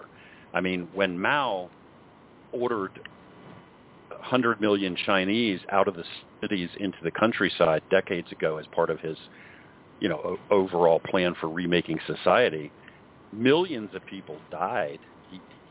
He killed millions of his own people from hunger and everything else. You would think that's insane. Nobody would do that. But he didn't care about any of that. What he cared about was it had the impact of solidifying his power. A lot of these lockdowns that have happened in southern China over the last year or so have been less about public health and more about crushing the power in places like Shanghai of this class of Chinese that has developed, that have a lot of money and aren't necessarily totally committed to communism anymore, and they're getting way too cozy with the Americans. They're getting, to use a really old-fashioned expression, they're getting kind of uppity. So the Chinese Communist Party is going to remind them who's boss by just locking everything down. So you'd say, well, that's nuts because you're shuttering factories and harming your own people and killing your GDP. But it isn't nuts from the standpoint of the way they look at it, because what the number one interest, the only thing that really matters, is the power of the CCP. So you start a war with the Americans and cut internet cables and move on Taiwan, no doubt the economy is going to be crushed in China and people are going to starve to death. But if you're Xi Jinping, I don't really think that's at the top of your list of things that you care about. He's looking for come out the other side of this when they have supplanted the United States as the number one power on the globe.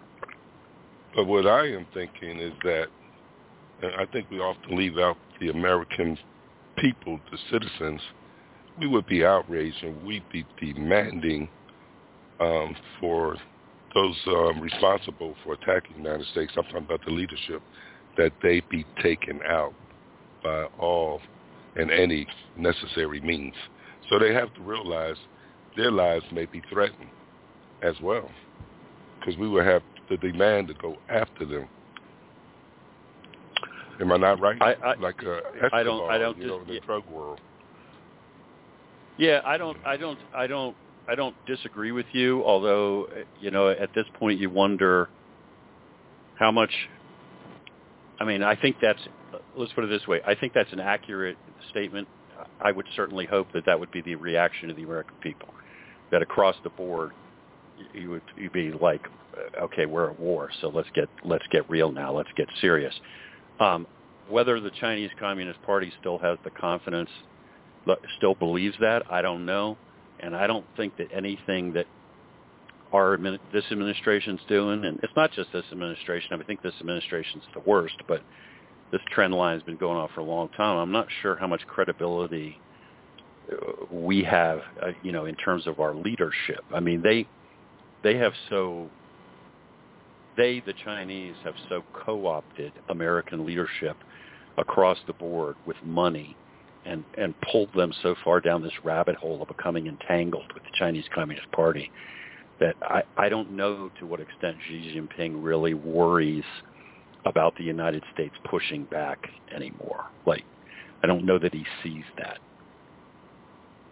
And I hope we don't have to find out.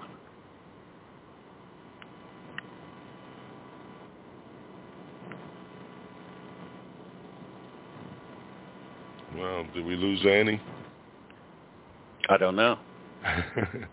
But anyway, I thought I would just play the devil's advocate and inject American people, because there are some people who believe that public opinions will sway our leadership, and that's why there's some conspiracy theories out there about World War II and how some of our leaders allow Pearl Harbor to be attacked so we can get the people on the side of getting into that war, involved in that war. So, the people still have, power once united for a particular cause. I mean, when they killed Osama bin Laden, I mean, just about every American went out in the streets and celebrated, I'm like you, man. I have like infinite faith in the American people still.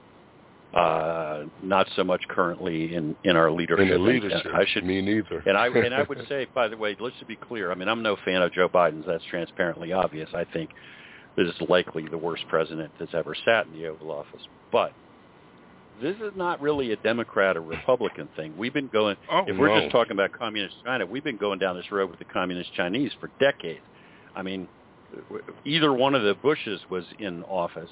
We didn't suddenly change course and stop entangling ourselves and start bringing factories home. We didn't do anything about this. We just kept climbing further and further and further into bed with these people. And again, when I say that just to be crystal clear, these people are the Chinese Communist Party. This is not a thing about the Chinese people. This has nothing to do with ethnicity or any of that other nonsense.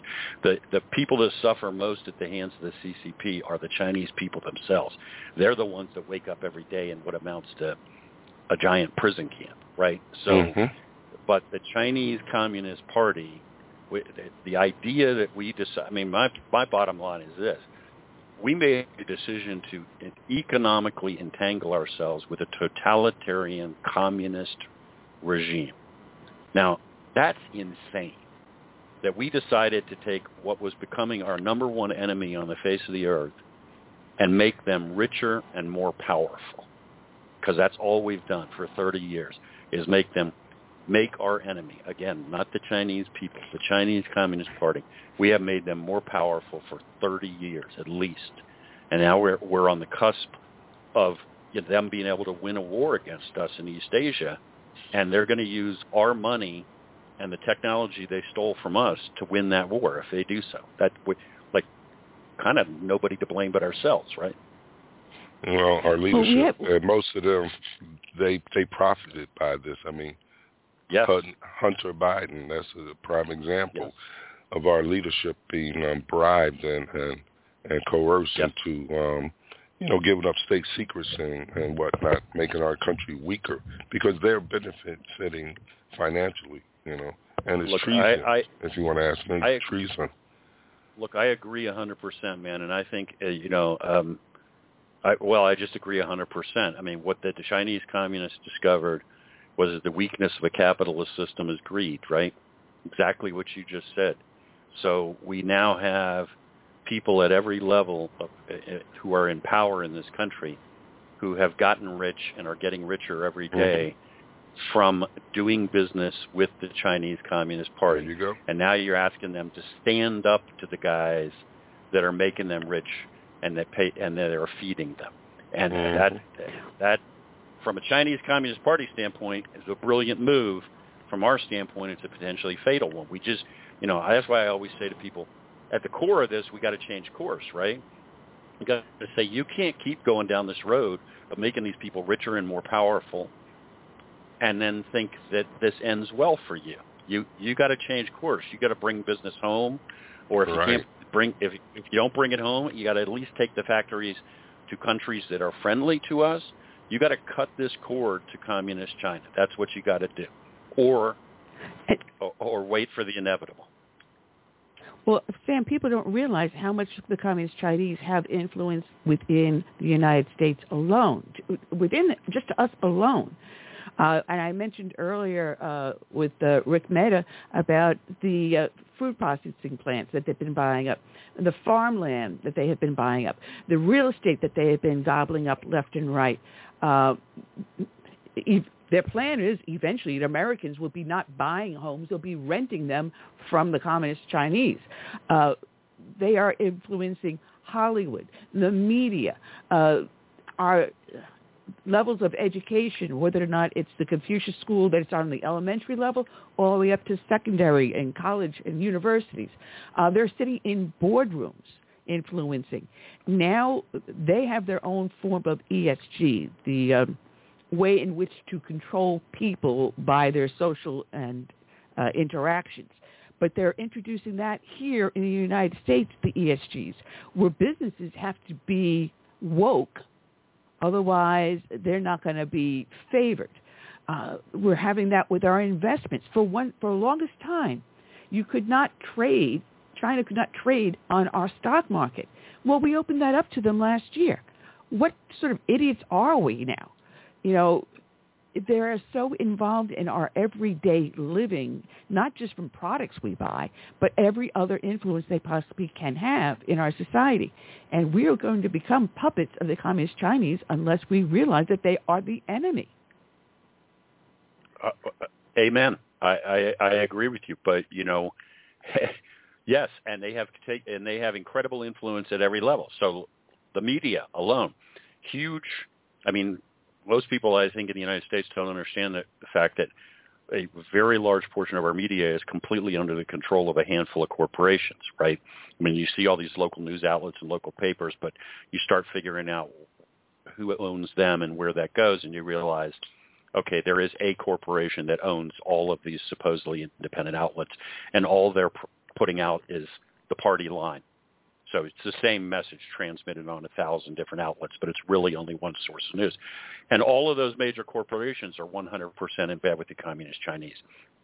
So the chance that they are going to push us or even tell people the reality of all of this stuff that we're talking about is like nil. Hunter Biden's story you guys were just talking about is a classic example. I mean, good Lord. I mean, you know, I've got a copy of the hard drive. What is it? It is an influence peddling scheme. Hunter's a bagman for a family enterprise that goes all around the world sucking up money. What are they selling? They're selling access to Joe Biden. That's the only thing Hunter Biden has to sell, right? Hunter has no skills. Hunter has no access of his own. He only sells access to Dad. And who are the people that provide more money than anybody else to the Bidens? The Communist Chinese. And many of those folks are known intelligence officers with direct connections to Xi Jinping. So here you got Chinese intelligence funneling literally tens of millions of dollars to a guy who's now sitting in the Oval Office. If you laid out that case and took the United States out of it and presented it to the intelligence community and said, this is happening in West Africa or Eastern Europe or someplace, what do you think is going on? Within about 5 seconds, they'd say, I think the Chinese have bought and paid for the president of this country, and they're pulling the strings. But because it's in the United States, we have to pretend like we can't see that. We pretend like it's not happening, pretend like that's not a mortal danger to the country. I mean, because these it's not just that Joe Biden doesn't want you to talk about it. He has the assistance of all of these giant corporations that are in bed with the Chinese in also pretending like it's not happening. It's like you're in an episode of The Wizard of Oz as the wizard is inside the machine making it do all these smokes and bells and whistles, and he says, pay no attention to the man behind the curtain. Well, that's the Chinese. They're the man behind the curtain, and they're saying, pay no attention to us. Right? Yeah, 100%. Exactly, and again, I hit this point. I'm always bashing at Joe because he's sitting in the Oval Office, and I think he's getting ready to run the country on the rocks. But this is not just a Democratic Party thing. You know, walk through the list of prominent Republican senators who were up to their eyeballs in Chinese money. Mitch McConnell would be at the top of that list, right? This is all throughout both parties, which goes a long way toward explaining the fact that even as the danger gets greater and greater and greater, they don't want to talk about it. Now, they will talk all day long about the Russians because, relatively speaking, there's very little Russian money. I'm not saying the Russians don't try to buy people. I'm just saying compared to the Chinese, they don't have any cash anymore. They'll talk all day about the Russian threat, and they don't want to go within 10 miles of talking about the Chinese because, you know, that's like sugar daddy, right? That's where they're getting their bucks. Well, you know, we saw a perfect example of it when Hillary Clinton was running in New York State. Suddenly, there's this area of Chinatown inside Manhattan that where these people barely had 2 nickels to rub together. Suddenly, we're making these large donations to the Hillary Clinton for Senate campaign. gee, and we wondered where that, and what they do, they pulled out a straw man, put the blame on that one guy, convicted him, he disappears off the map. Hillary Clinton still gets the money and wins the Senate seat and then runs for president. Gee, and we saw blatantly the Chinese influence on our politics, and we still paid no attention to it. Yeah, and the baseline here, so folks listening understand, is there is no dispute about the fact that Chinese intelligence operates inside the United States. If you go to the FBI website and just read the FBI website, so open source for everybody in the world to look at, they will tell you that the number one counterintelligence threat to the United States is Chinese intelligence. They're right there on the FBI's website, and they're the number one. They are the lead counterintelligence agency in the country. So that's the official position of the United States. Chinese intelligence, number one counterintelligence threat. The fact that they conduct influence operations, in other words, don't just recruit people to give them secrets, but recruit people to then do their bidding and pull strings for them. Also, again, you can go to anywhere online and read all about that, and they have a whole program the Chinese do called the United Front that runs these influence operations. And this, again, as you guys know, is well documented. Everybody agrees they're doing this on an industrial scale all across the United States. They do it all over the world, but we're obviously their number one target. Okay, so that's all just agreed upon. That's granted. That's foundation, right? But then anytime we get to a specific case, like, I don't know, the Bidens, who are up to their eyeballs in money from the Chinese Communist Party and known intelligence officers, for some magic reason, like you say, it's the Wizard of Oz. No, there's nothing to see. Certainly they do this everywhere, but this can't possibly be one of those cases. Why? I have no idea. Mitch McConnell, it can't possibly be one of those cases. Why? I have no idea. Joe Biden left the vice presidency, right? Temporarily became a private citizen, stepped out into civilian life, so he no longer was subject to federal reporting requirements for finances. All of a sudden, he reported in 1 year, I don't remember how many millions of dollars, but he reported income in 1 year 16 times what he had made, or at more than he had made in the previous 16 years combined. Millions and millions and millions and millions of dollars literally appeared out of nowhere, and the only source listed were two paper corporations, one owned by him and one owned by Jill. These are just pieces of paper. That don't conduct any business. It doesn't answer the question. Joe, you gave yourself $10 million from your own corporation. Where'd that money come from? He's never provided an explanation for how miraculously money began to rain from heaven into his private accounts during this interval when he was no longer in federal office. And again, the media has never asked him. Like, at one point somebody suggested it was because he wrote a book and he got book revenues. Like, nobody bought the book, Joe. And you would have had to sell more copies of the book than any author in American history to make that amount of money. That's absurd. Don't treat me like an idiot. Where'd the money come from, Joe? How did you suddenly come into vast sums of money from nowhere? Nobody. Well, The answer is obvious. I'll tell you what. If you were a lowly level government employee that had a security clearance, and you made like $28,000 a year, and all of a sudden you're living in a $500,000 home, driving a Lamborghini, I bet the FBI would investigate you real quick in a hurry, and you would lose your security clearance and be put in jail after an investigation. Absolutely, without any question. You would have people outside your house in a heartbeat. Your accounts would be locked down. Your security clearance would be gone. They'd be like, I'm sorry, we need to have a very long, intense conversation about who exactly it is that is funneling millions of dollars of non-attributable funds into your bank account, buddy. But, I mean, let's face it, Joe Biden couldn't get a security clearance to work on the loading dock at CIA or anywhere else. I mean, He's just literally up to his eyeballs. At one point, literally we know not only that Hunter was in contact with Chinese intelligence officials, but we know that Xi Jinping himself, the man, the ruler of all of China, sanctioned those contacts. So we're supposed to think that these are just innocent business deals? I mean, come on, it's just it's absurd. Sam, we can talk about China for hours. Don't get me started on TikTok. But here, if you really want to scare the crap out of people listening, let's take a look at Title 42. That was put in place by President Trump, and that was rescinded on the very first day by President Biden. But when we say, all right, fine, this is dealing with a border issue that just blossomed recently. No, it didn't.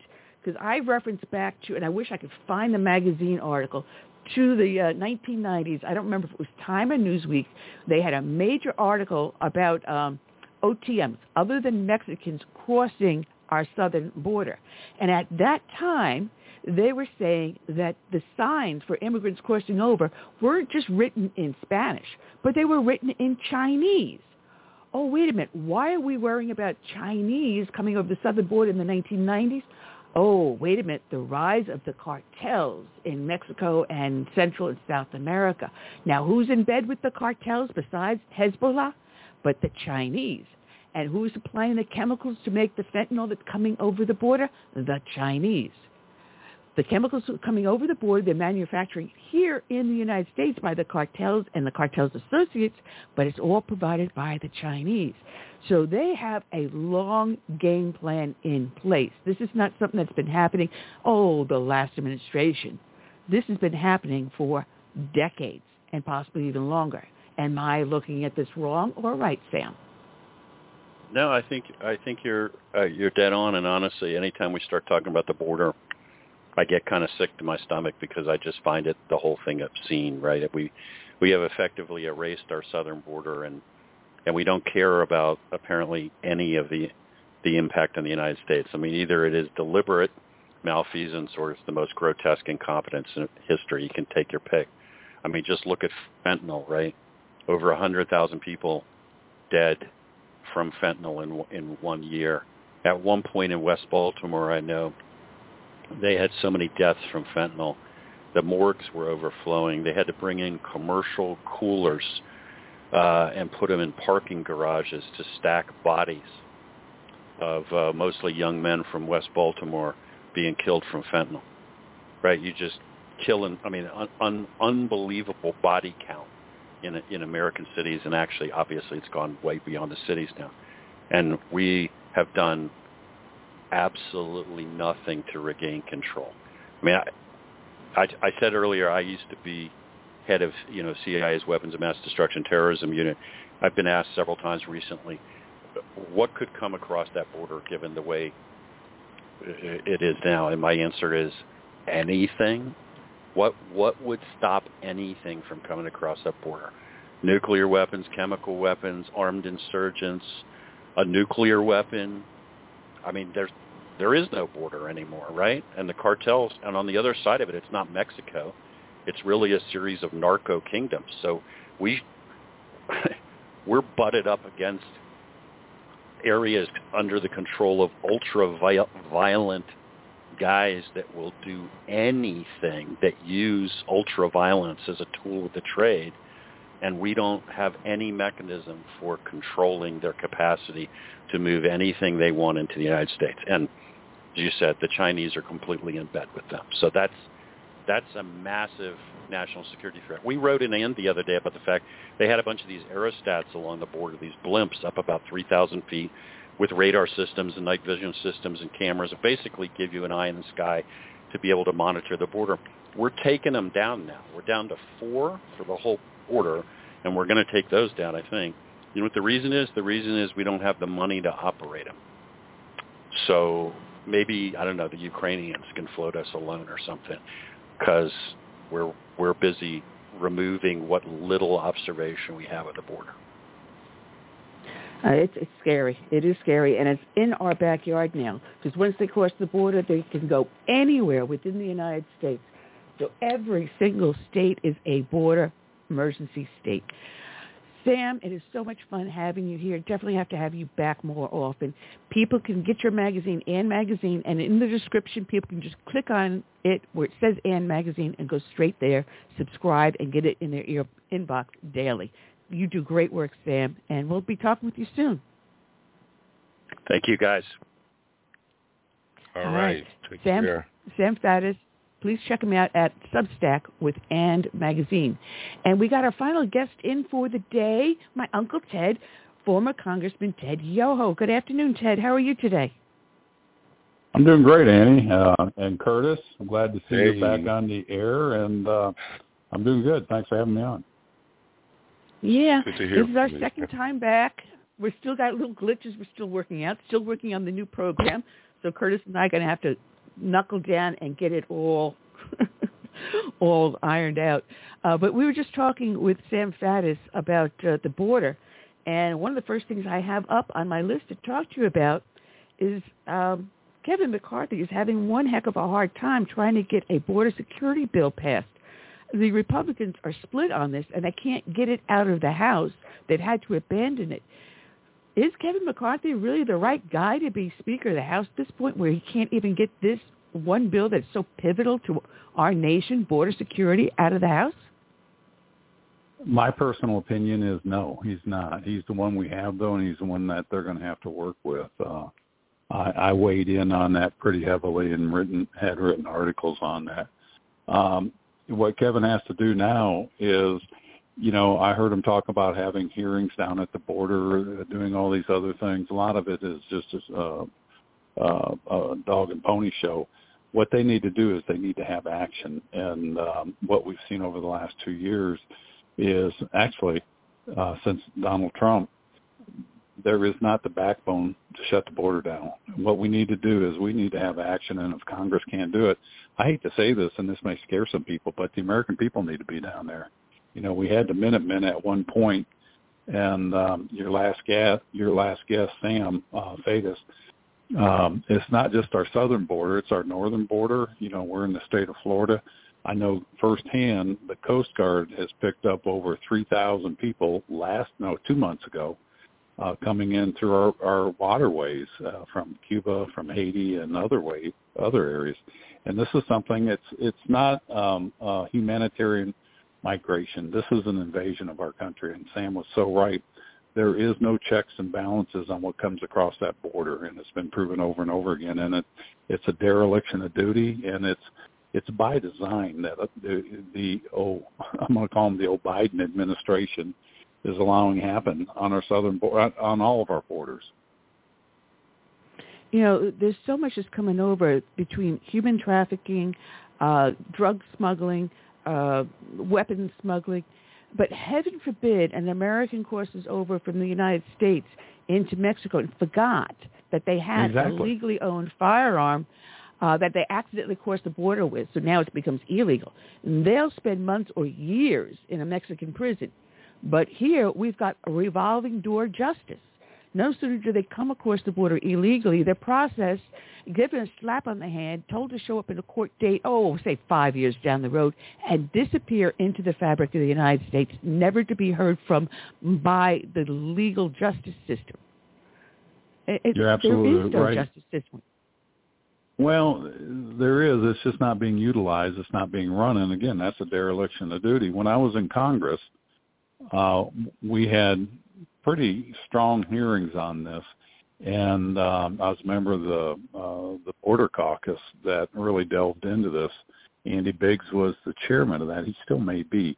And what we saw was the people that came in that was supposed to go through the adjudication process, they get apprehended, they get a court date.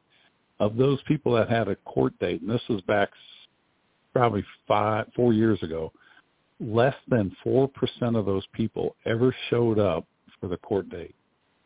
So 100 people come in, less than 4 people show up for their court date. That means there's 97 plus people in this country, 96 to 94 people per 100 that are in this country illegally and never showed up for a court date.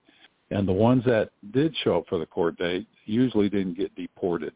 And this is, our government is supposed to provide us with a Republican form of government, but when you have a breakdown of the rule of law, you don't have a Republican form of government.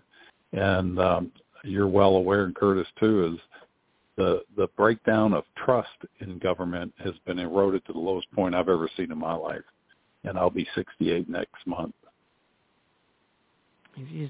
It's as if we don't have, as you said, a Republican form of government. We now have a tyranny that's being run by bureaucrats, because most of these people that are making these decisions are not even elected officials, but pencil pushers in some back office cubicle laughing their butts off, the same way Fauci did, at the gullibility and the ability to manipulate the American people to their will.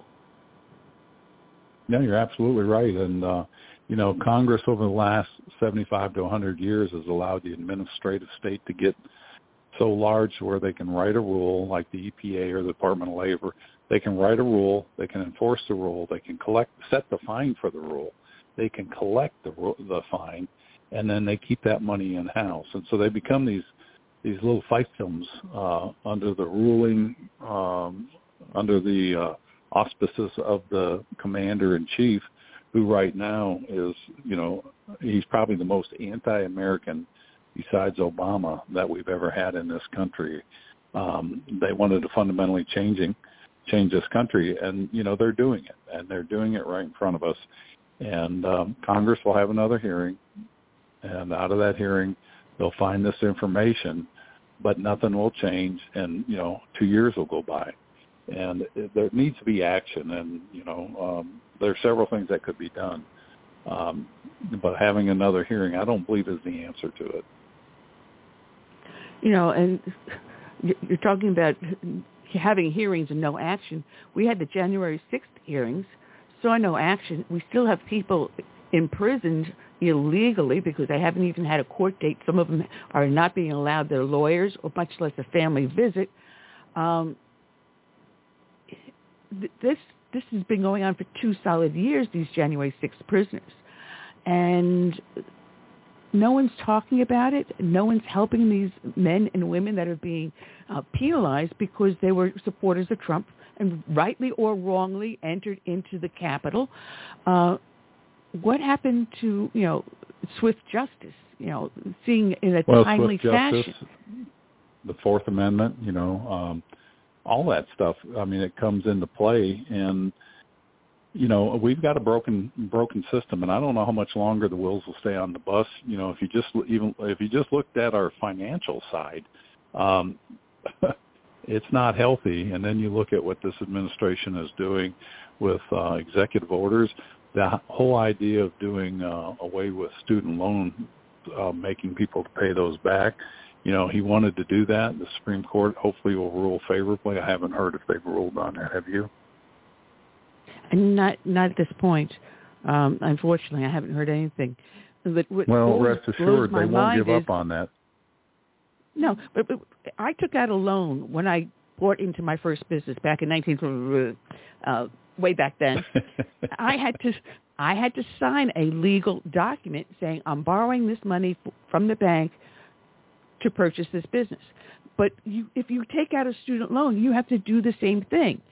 The document will have very similar clauses, but you are obligating yourself in a legally binding contract to repay that financial institution the money you're using to attend school. And I don't see how you can break that contract, because then you break that contract with the student laws. You break all binding contractor law. So what contract in the United States would ever remain binding at this point? Well, and that's when you start getting a breakdown of the legal system. And, it gets where those contracts, they don't mean anything. So why even, try to follow the rule of law? And I think we're seeing more and more of that in our country. People are like, what are they going to do about it? They're not going to do anything about it. And, you see, I don't know if you've been following what's going on up there in Washington, D.C., about their district attorney who wants to minimize carjacking and no mandatory jail time or anything like that. And there's been several members of Congress that have been carjacked up there.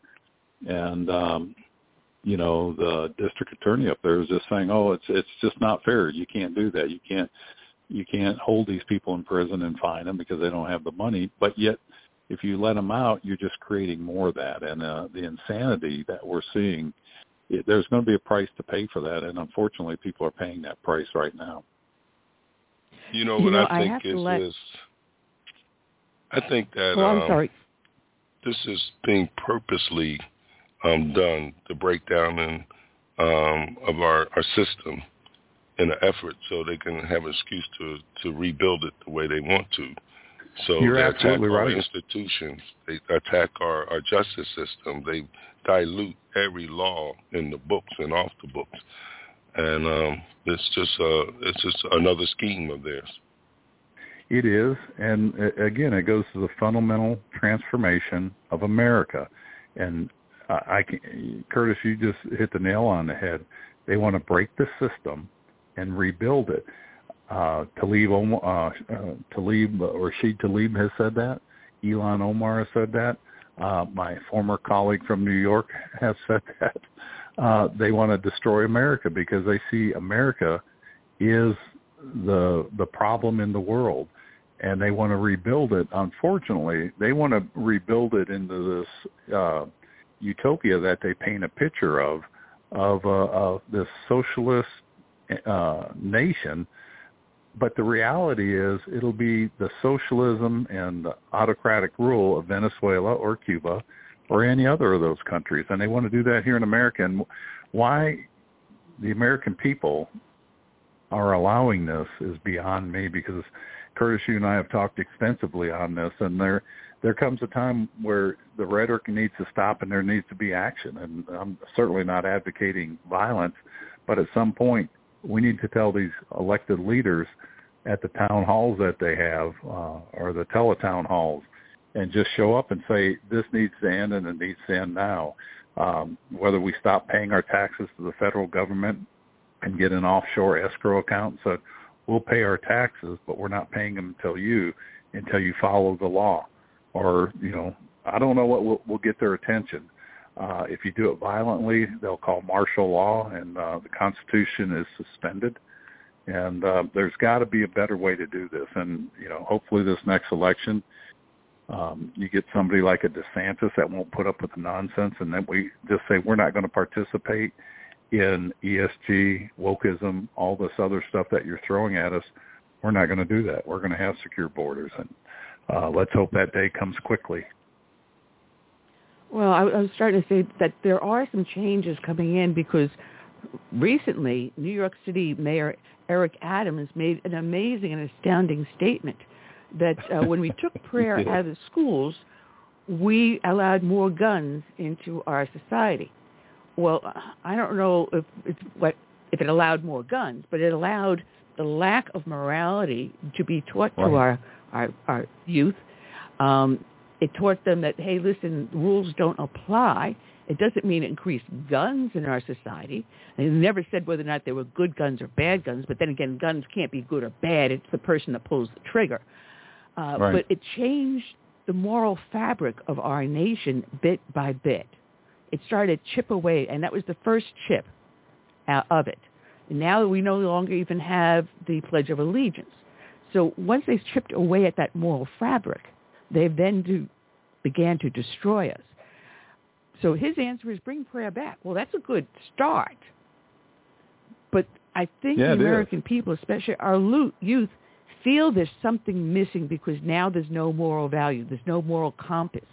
The adults in the room are acting like the children instead of leading with a good moral fiber.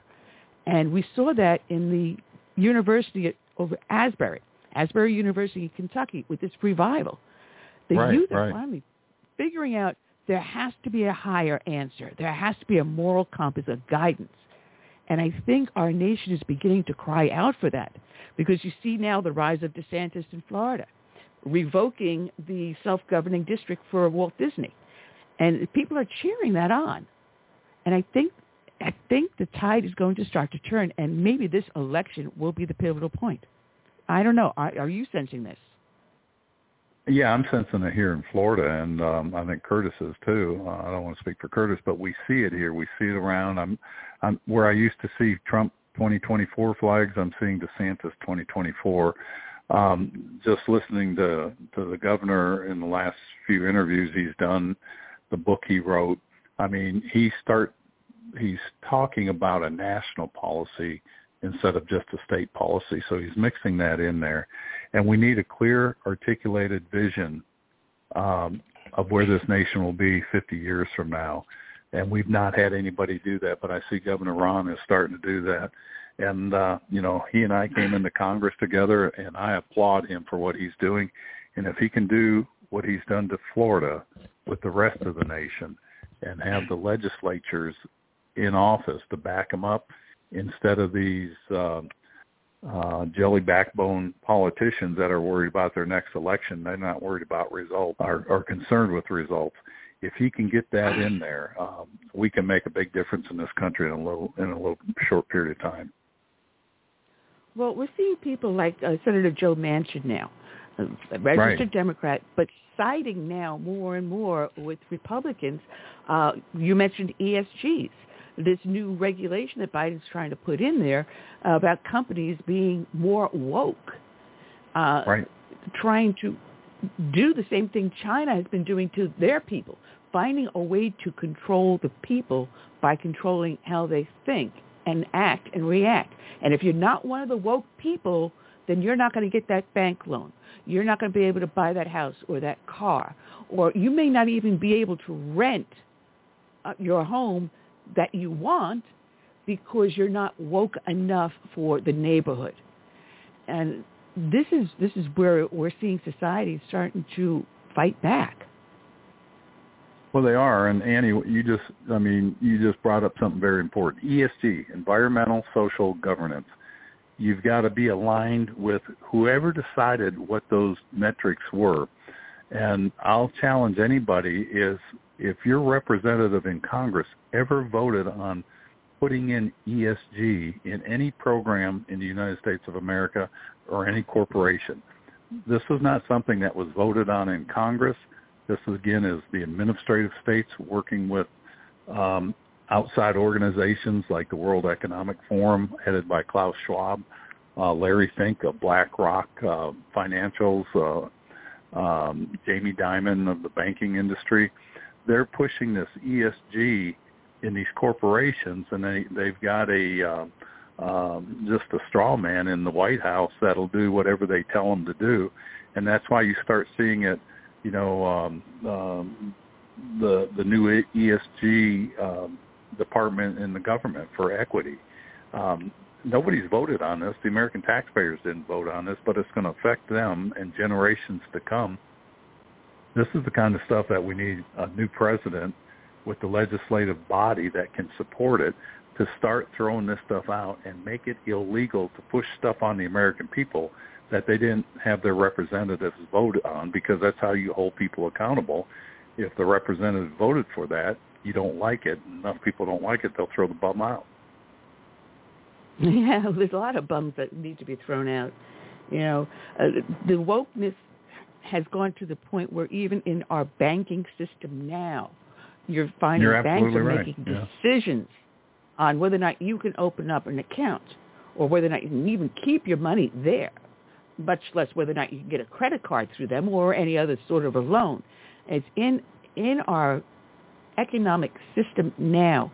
And I got upset. I went for a doctor visit, and they had me fill out this long form asking all these crazy, crazy questions. And it started asking me about, do I ever have thoughts of harming myself? Well, I'm here for something completely different, not for mental health. This question has nothing to do with why I'm here. And then I get to the point where it asks if there are any firearms in the house. And then I went from, oh, no, I'm not answering that, to, oh, hell no, I am not answering that question because it's none of your damn business. You're absolutely right. I'm here for, I don't know, a feminine problem. That's not here for a mental illness. but it has become so pervasive, the wokeness in our society, and somewhere along the way, we've got to pull it back and get some sanity going on. Well, we do, and we've got to do it. We, the people, have to do it. You're talking about the bums in Congress. There's plenty of them up there. When Kevin McCarthy was running for the speaker, and, we had the 5 days of theatrics up there, I had a member that I served with call me, and he and I we were cordial people, but we weren't really, close. We weren't in each other's circle. Well, he called me up and wanted to know if I could help influence Representative Luna from Florida to change her vote against McCarthy. And then he caught himself and he goes, well, I guess before I ask you that, Ted, I would have to ask you where you stand with Kevin. And I says, well, I won't tell you the person's name, but I said, if I were there, I would not support Kevin for these reasons. And I went on trustworthiness. There's a bunch of stuff, and, he worked at members of his own party to get him thrown out and replaced with a rhino. And this person, this congressman that's been there, let's see, he's on his fourth term. He agreed with me on everything I said. He goes, Ted, I hear you. I hear the same thing from a lot of members about Kevin. They don't trust him. He lies. He does this. And he goes, but I'm going to support him. And I'm like, why are you going to support a guy that where he stands and what he can't do or what he will do? And, you're part of the problem. If you're not going to be willing to stand and side with the people from the Freedom Caucus, and if you don't like the people they nominated, put another name in there. And, that's what's wrong with Washington. This guy knew everything I said was true, but yet he wasn't going to go against the grain because it might affect his committee assignment. But that place needs to be shaken up and turned upside down. And the people that have the grit to hang on, they're the ones we need to work with. And if they can't do it, they need to be thrown out the next term. And that's true. So many people we send up there to represent the people, and they end up turning out to represent their own interests. And they don't really want to make waves because they want to be, made chairman of this committee and that committee or whatever, get, free access to the White House, or whatever. So we have to vet our people better, I believe. We really do, and it comes down to ignorance, and it's not ignorance in a bad way. It's people don't understand how broken that system is. Carolyn and I, my wife, were driving back from somewhere, and we were on a conference call, and there were senators and Republicans on there, and it was coming up on my last budget vote up there. And somebody goes, the question was asked, well, how's Senator so-and-so going to vote on that? They said, are you kidding? He hadn't even seen the bill yet.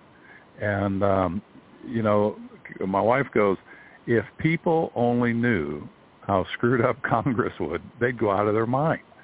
And, it's a broken system because they're not focusing on the major things. The major things are our debt, our borders, China, our educational system, and national security. Actually, national security is the number one task of the federal government, and they're doing a terrible job on that. And we look at it, I've been reading the articles recently that a lot of the military that had left because they refused to take the jab, the military is so down in recruiting. They're so badly in need of bodies that they're actually turning around and saying, well, you can come on back and you don't have to take the jab. Right. Well, in the Coast Guard, I know for a fact that they were recruiting chefs and paying a $50,000 bonus, a sign-on bonus. And you had to serve for 4 years, I think it was, but $50,000 enticement to come into the military because their numbers are so far down. And, that's the situation today. Think of where the situation will be 2 to 3 years when we don't have a trained military that's staffed. It's a scary sight. And, of course, you know who's watching that, right? China. Oh, yeah. North Korea. And Russia. Iran. Yep. Russia. Venezuela. Cuba. And there's a lot. And that's one of the reasons you're seeing Japan beef up their military. They're going to, with all said and done, they'll be close to a 2% bump in their military spending, and they're moving from a defensive posture since World War II. All they could do is have a defensive posture, and they dismantled their military manufacturing capabilities. Now they're a counterstrike is their mandate. Counterstrike, and they're talking about first strike capabilities. And part of that reason is, number one, is what China is doing in the South China Sea, what North Korea is doing, and what Russia did.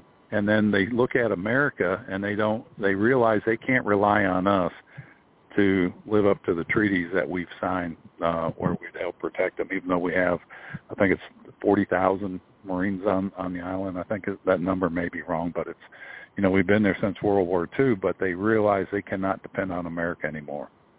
And that's what happens when you lose that leadership that we had, and it's from, like your previous caller, Sam, said, it's by design. I mean, if these people were this incompetent, they should be thrown out. If they were in a business, they would have been fired. Of course, nowadays you'd have to give them a hug before you fire them. Yeah. I mean, all they had to do was look at the fall of Kabul in Pakistan. Yeah. I'm sorry, Afghanistan. They just see that and say, well, they have no will to fight. Now we're seeing the Taliban and other radical Islamists showing up around the world with our military hardware we left behind. How many billions of dollars was it we left behind? Well, thank you, taxpayers. Remember that number when you file your IRS, claim on August 15th, which brings me around to we should make election day no longer the first Tuesday of November, should make it the day after you pay your federal taxes. On April 16th, that's a great idea, election day. So after you finish shaking from signing that check over to Uncle Sam, the next day go vote and think about how you're voting and where your money just went. Yeah. And it's, people get distracted by so many things in today's world, and then you have the 1-minute sound bites or the 30-second sound bites, and the politicians will do their hearing and they'll have a 30-second or a minute sound bite that they put out there and ask you to send in money because we're fighting hard for you. And I'm like, that's a little bit of BS there. And actually, it's a lot of BS.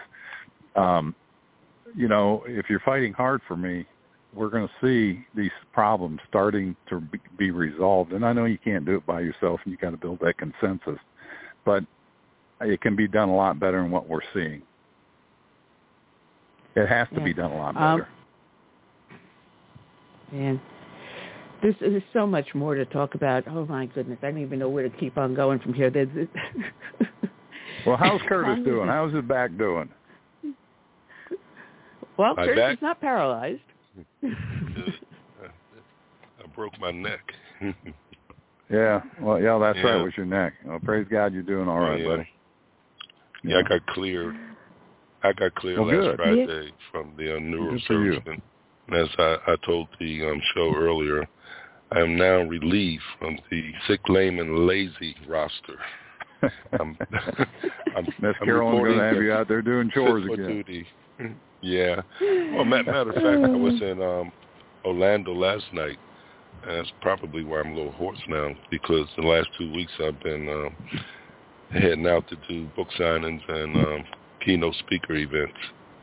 So I haven't stopped. Well, really. I tell you what, we need to get your information out there. I'm going to do a plug for you if you don't mind any of that. Truth in the Democratic Party that you wrote. People need to understand the Democratic Party, which we wished it was the Democratic Party of old, but it's the Marxist Party of new. And, it's an anti-American. Annie, if you go back to Clower and Pivens, or Pivens and Clower, and Saul Alinsky, their whole thing was to collapse America. And look who was some of their students. It was Hillary Clinton, Bill Clinton, Barack Obama, and the Cass Sunsteins, and these people are in power now and are influenced, and they're marching ahead. And we sit back, and of course, if you say anything against the administration, you're an enemy of the state. And they're in a sweet spot. They're where they kind of want to be, and they're going to do what they can to continue the fundamental transformation of America into that socialist state. And someday somebody will wake up and say, how did this happen? Oh, yeah. Yeah. And the name of that book is Truth versus the Democrat Party. And right. Good book. I mean, I sell out everywhere I go with that book because there's no distributor who wants to get involved with it. It's been banned by well over 12 different online distributors. So, as the story That's is a about shame. a lawsuit, I'm going to hook up with some legal constitutionalist lawyers and fight back. They're blocking your free speech. And, well, Annie, you were talking earlier about the banking system. I had a call this morning, and the gentleman said he tried to wire $25,000 and thought it was done. He went to his bank, and he had to send it to somebody else, and the guy calls him up and wanted to know where the money was. He goes, well, I wired that like 4 days ago. And he calls his bank, and the bank said, well, there's a new regulation out that anything over $25,000 has got to be held up for X amount of days. He said, but if I would have done $24,999, it would have been fine. And, these things happen. You're not aware of it. And these are changes that are happening through the big banks.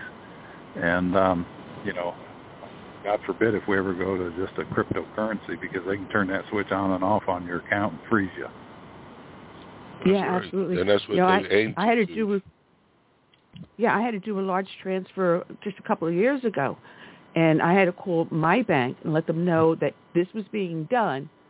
And they actually held it up for 24 hours, despite the fact I called them and said, it's coming from XYZ. It was because of this financial transaction occurred. This is the remainder of the transaction being transferred back into the account.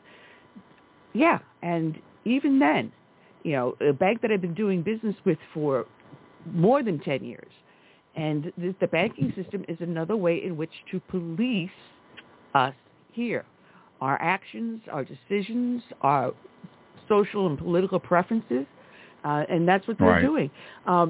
Just back in this past January 20th, it was the National March for Life. And policing individuals has gotten so bad that a group of students entered the National Archives, and they were wearing pro-life T-shirts and hats. The security staff there told the students and those accompanying them that had any of this pro-life stuff on their person, they had to cover it up or remove it, or they could not enter the National Archives. Really? Just steps away from the original Bill of Rights, which includes free speech. I hope your listeners are taking this to heart, that what you're saying is truth, and it's happening here in America today, right now. And it's a scary thing. It really is a scary thing that you're talking about. I tell you, talking about the banking again, probably one of the best movies I know about that is that Enemy of the State with Will Smith and Gene Hackman. To see what Will Smith went through when the government went after him and just cut your credit cards off, cut your bank off, and they tracked you. And of course, they do that today. And you get the wrong people in charge, in power, your Fauci's, your Merrick Garlands, your Bidens, your Christopher Wray and the FBI. They can control every move you make. We are where we never wanted to be. We are in 1984 if we don't change course. Yes, absolutely, absolutely. We are in Atlas Shrugged. Ayn Rand predicted this very, very thing in Atlas Shrugged back in the 1950s. And that's a book I urge everyone to read. Even though she goes about 10 pages on just describing one person's dress, you just go past that. But I tell you what a foresight she had of where we're going. Of course, she grew up in, did she grow up in Russia? Is that where she was from, Ayn Rand? I believe it was. It was one of the Eastern Bloc countries. Yep. Yeah. Yep. And is it true, though, that Well, I heard a couple of years ago if you had $600 or more in your account, the government wants to know, why you got more than that, something like that. No, it was a transaction. If you had a transaction, if I paid somebody $600 or more, it had to be reported at the bank. So if you made a $600 deposit, it's none of their business. You had to be able to justify that. I mean, that is so un-American. No, just go one step beyond that, Ted. And this started a long time ago, and people fall for it. And I used to walk around with all this keychain full of these little discount tags. Well, what people don't realize is that when you scan that barcode to get your discount and your 10 cents off your jar of jelly, whatever it is you're doing, it also records everything you buy. So if you buy like a 6-pack of beer or some wine, they record it. It goes to a marketing company. Now, this can be subpoenaed because, heaven forbid, you fall and slip in the parking lot of that same grocery store and decide to sue them. They're going to go back and say, well, you just bought X amount of wine. How do we know you weren't drunk? This is actually you ate too many candy bars and had a sugar high. This is actual court cases. It occurred, I think it was more than 10 years ago. And I remembered reading that, and I'm thinking, oh, my goodness, every time you key in one of those things to get your discount off of something, then if you're going to ring up beer or wine, make it a separate transaction. Wow. And also, folks, pay cash, because then they can also track that transaction through your credit card, your debit card, or whatever card you're using. Pay cash, because then when you do sue them, they can't use that against you. They track us everywhere you go because Big Brother is already watching. Perfect example, the Alex Murdaugh murder trial just concluded yesterday. He was sentenced to 2 life sentences today by the judge. And one of the things they did, they tracked him not only just through the GPS tracking on his cell phone, but the OnStar tracking in his car, as well as that little black box that tells you how fast you're going and whether or not you're going through a speed zone. Yeah. Big Brother is now constantly watching you 24/7, folks. So not only them, now that you brought that up, a good friend of ours got new insurance. She's my age. She's 68, her and her husband. And the insurance company said, well, if you'll submit to let us read your black box, which tells them where they go, how fast they go, that they'll get a 30%. You get a 30% discount, but they know everything you did. And God forbid you went to ABC Liquors, or I shouldn't say a name, but you go to a liquor store and somebody hits you and they say, oh, you bought this and this, and that you must be at fault. It is scary where we're heading. Or the insurance company will just decline. So, well, no, it wasn't. You were impaired. You must have been impaired because you left this store. So. Yeah, absolutely. So, and now you have the Alexa or all those little things you talk into.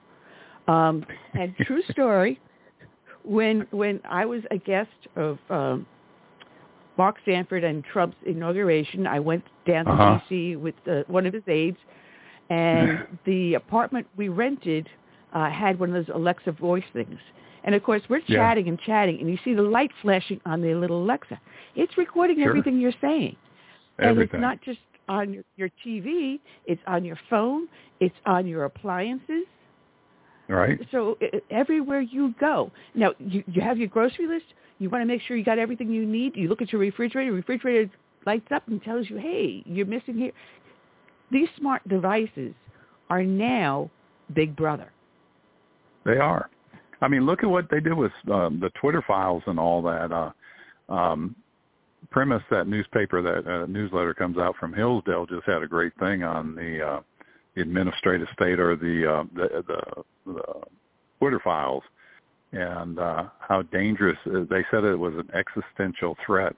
You're talking about Alexis. My daughter's got one, and I don't have one of those, nor do I want one. But I thought I'd play around with it, and we were talking politics. And I said, Alexis, are you a communist? And she goes, yes, I am. And I try to get it to repeat that, but it would not. It came back saying, I'm apolitical. But the first time I asked it, it said, yes, I am. I thought that was pretty funny. Well, it's pretty funny and scary at the same time. Yeah. Because then but, it controls, you ask it for something, it controls the answer. So it actually controls your action and reaction based upon whether or not you follow its direction. That's scarier. So the only thing that keeps us going is, go ahead, Curtis. Oh, go ahead and finish your statement. Well, we live in the greatest country on the nation, on the planet of the earth. And I just finished a book. It was called The Miracle of Freedom, The 7 Tipping Points That Changed the World. It was written by a colleague of mine in Congress, Chris Stewart. He's a bestseller. And in this book, it was amazing because it says that in the estimate of how many people have lived on the planet, it was there was 100 billion people that lived on the planet since the beginning of mankind. 100 billion people. But yet less than 4.5% of those people have ever lived in freedom. And 80% of those are alive today. Freedom is a very rare thing.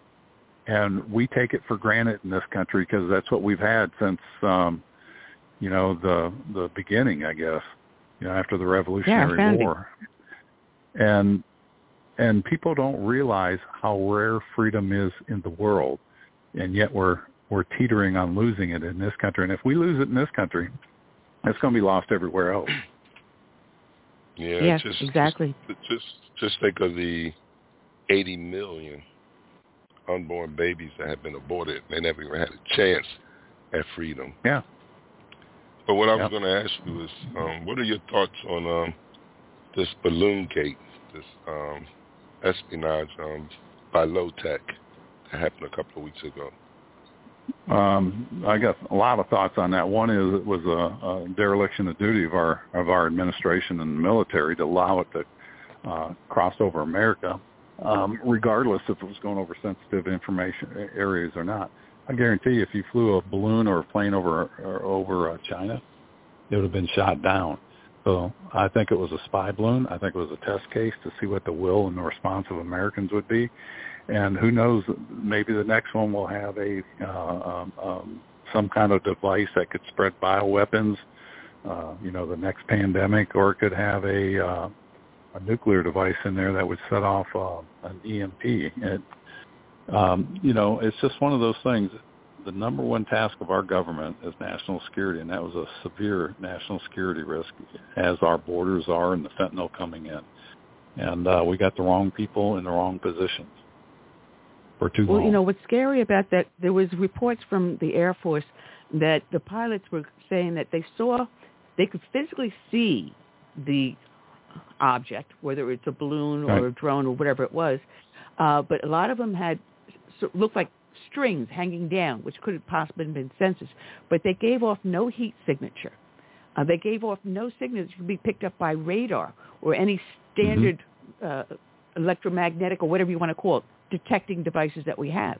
It could only be spotted by the eye, which is even scarier because if we know about these 4 that violated our airspace, what ones have we not detected because we rely on certain technology, such as radar, to detect these objects. But if they give off no heat signature, no mechanical signature, how do we know? How do we know? And China has already said, well, they're vulnerable here. So now our national security has to rethink how do you detect these. And with the rise of personally owned drones by the American people, it makes it even harder. So we've got to find a way to get our security balanced and make our nation more secure. The government should be doing that. And I want Hunter Biden investigated, but on my top 10 list, he's not in it. I want people held accountable. I want our national security. I want the debt situation we have on this country. I want the borders secure. And they should spend all their time on that instead of having hearings on some of the stuff that'll never amount to it. I was there for 8 years, and we had a lot of hearings, and very little comes out of those hearings. You'll get some information, but as far as action tied to that, to me it was a waste of time. If you're not going to follow through with it, don't do it. No, but we have to be green. We now have to all go into these electric cars, which comes to another national security problem, a major one, which is another way in which to control the American people, is our power grids. At this point in time, the push for electric cars, all right, we can support it now with the number of cars we have, but what they want by 2030 and 2035 is impossible. Our grid cannot handle it. And I'm sorry, there's nothing green about these vehicles because you still need to produce petrochemicals to produce these vehicles. There's not a single part of that car that does not involve a petrochemical in one shape or form. Right. Now, they want to unite the power grids across the nation. Now, if they knock down with one EMP fired over, they can knock out the entire power grid of the entire nation. We see blackouts and rolling brownouts in California right now.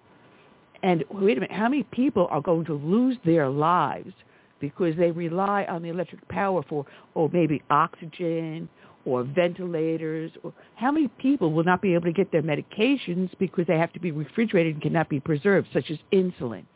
There will be millions of people that will die if our power grid goes down. And the Chinese know that. There's some great books written about that.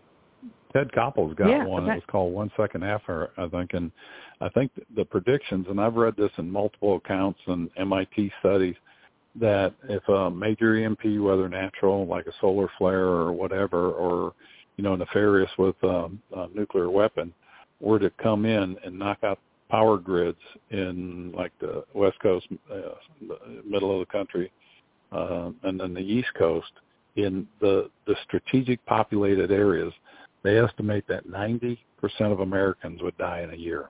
You look at the medical people, like you were just talking about, that need refrigerated insulin or oxygen, but look at the millennials and younger that don't know how to function without an internet.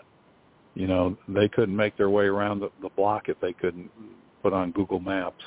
All that goes away, and we have set ourselves up and painted us to where, let's hope it never happens, but it would be easier and easier to happen. And, that may have been one of the missions behind the Chinese spy balloon. Can we get close to their nuclear or to their power grids, do a Chernobyl attack on a power grid with a nuclear weapon by one of our nuclear reactors? That shuts down a whole region. And it's an ugly picture, and I don't want to paint it all doom and gloom, because I still believe this is the greatest country on earth. And we've got a constitution, and we just need to fight for the rights that we have and believe in God, country, and family and the greatness of America, and elect the people that are going to lead us here, if not become that person and run for office. Right. What we have lost is our ability to be self-reliant individuals. I mean, when Americans have, when Matthew came through, my late husband and I, we had the generators running. We had our TV up. We had the electricity going, even though we did limit it so that we could conserve, power, because you could only put so much gas in and run it for so many hours. But we were able to feed our neighborhood. Went door to door knocking on neighbors' doors because I saw no lights on. And I had a pocket full of candles. People did not even have a candle for light. We had no longer self-sufficient. If we lose all these luxuries around us today, how many people would survive without an electric stove or a refrigerator or running water? Some of the basic Can you things imagine like that in the urban areas where you've got that massive concentration of population? The power grid goes down. You can't restock the shelves. And again, there's all kinds of books written about that. The Coming Home series by A. American. He's written a whole series on stuff like that. And I think, Curtis, you had one like that, didn't you? Oh, most certainly. Yeah. Yeah. And now it's throw scary, into that and the transportation. We never see it. What's the that? failure of transportation. If the power grid goes down, the failure of transportation. We've already seen what's happening to our rail situation. Nebraska, they had 4 derailments. 4 derailments recently within just a couple of weeks. You have the one over in East Palestine in Ohio that there's still major cleanup. They have no idea what has been unleashed, and the people living there for decades will have the ramifications of that. But if that electric line goes out on the railroads, there goes your transportation. The electric lights on your highways, there goes transportation. People will not, and oh my goodness, you've got an electric vehicle. I guess you're not going anywhere very soon. So much can happen by just taking out our power grid. I visited with a fellow the other day, had a brand new Ford F-150 Lightning. I don't know if it's the 150 anymore, but it was the Lightning. And it was a pretty truck now. And I said, what's your range on it? He goes, I get about 325 to 50 miles. I said, that's pretty good. I said, what if you tow something? He goes, it cuts it in less than half. I said, well, how long does it take to charge up? He goes, you get 23 miles per hour of charging. So for every hour you add 23 miles. And I'm like, I don't believe I'm ready. I don't believe that truck's ready for me yet. And it was between, I think, $80,000 and $100,000. So yeah, and now what is his electric bill going to be now?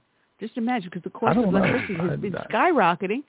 So they're actually saying to charge up an electric car, it costs more than to gas up a vehicle. Oh, it does. And the maintenance on it, I forget, they have very few moving parts. It's like maybe 60 or whatever it is compared to an internal combustion engine that has thousands. But the maintenance on the road or on the tires, your power grid, the battery, it costs more per mile to drive them than it does an internal combustion engine. No, and now they have electric airplanes. They do. They just recently came out with an electric airplane. That's going to be fun. And how far are you going to be flying, the more weight you put in that airplane. Well, that's just it. It's the same thing. Yeah, I have the future on this one. Yeah, but, we just need to focus on solutions. Who are the people that are going to carry these solutions in? And if they make a statement, they're going to do that. And I ran saying we're going to get the budget under control, and I failed miserably. And I left office voluntarily. It's like, somebody needs to be smarter than me knows how to do this. And, we need to focus on those things. How do we make this a better country? We're all invested in this country. And the direction we're going is not going to be good for anybody's future, especially our kids and grandkids. And, it's time to make a stand, America. It's time to stand up. You either believe in God, country, and family, or you don't. And my opinion is if you don't, feel free to leave.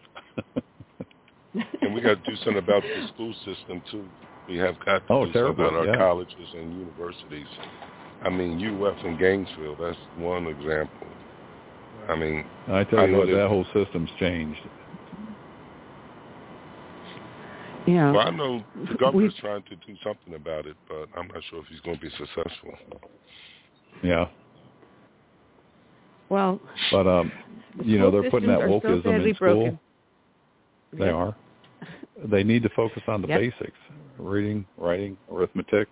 Start and promoting trade schools. That's it. And when I was in Congress, we do these town hall meetings, and people would complain that, they're yelling at me that government's got to do something about the cost of tuition and it should be free. And I says, I disagree with you. I said, my opinion is not everybody needs to go to college. And man, some of the people get so angry at me, and I'm like, listen, you don't go to college to find out who you want to be. To find out yourself. Part of that is true, but you go to college, you get an education. Nobody forced you to sign an application. Nobody asked you to borrow money. You went there for a purpose. And if you can have fun at the same time, that's great. But you should go out, when you graduate high school, go out and work for a year.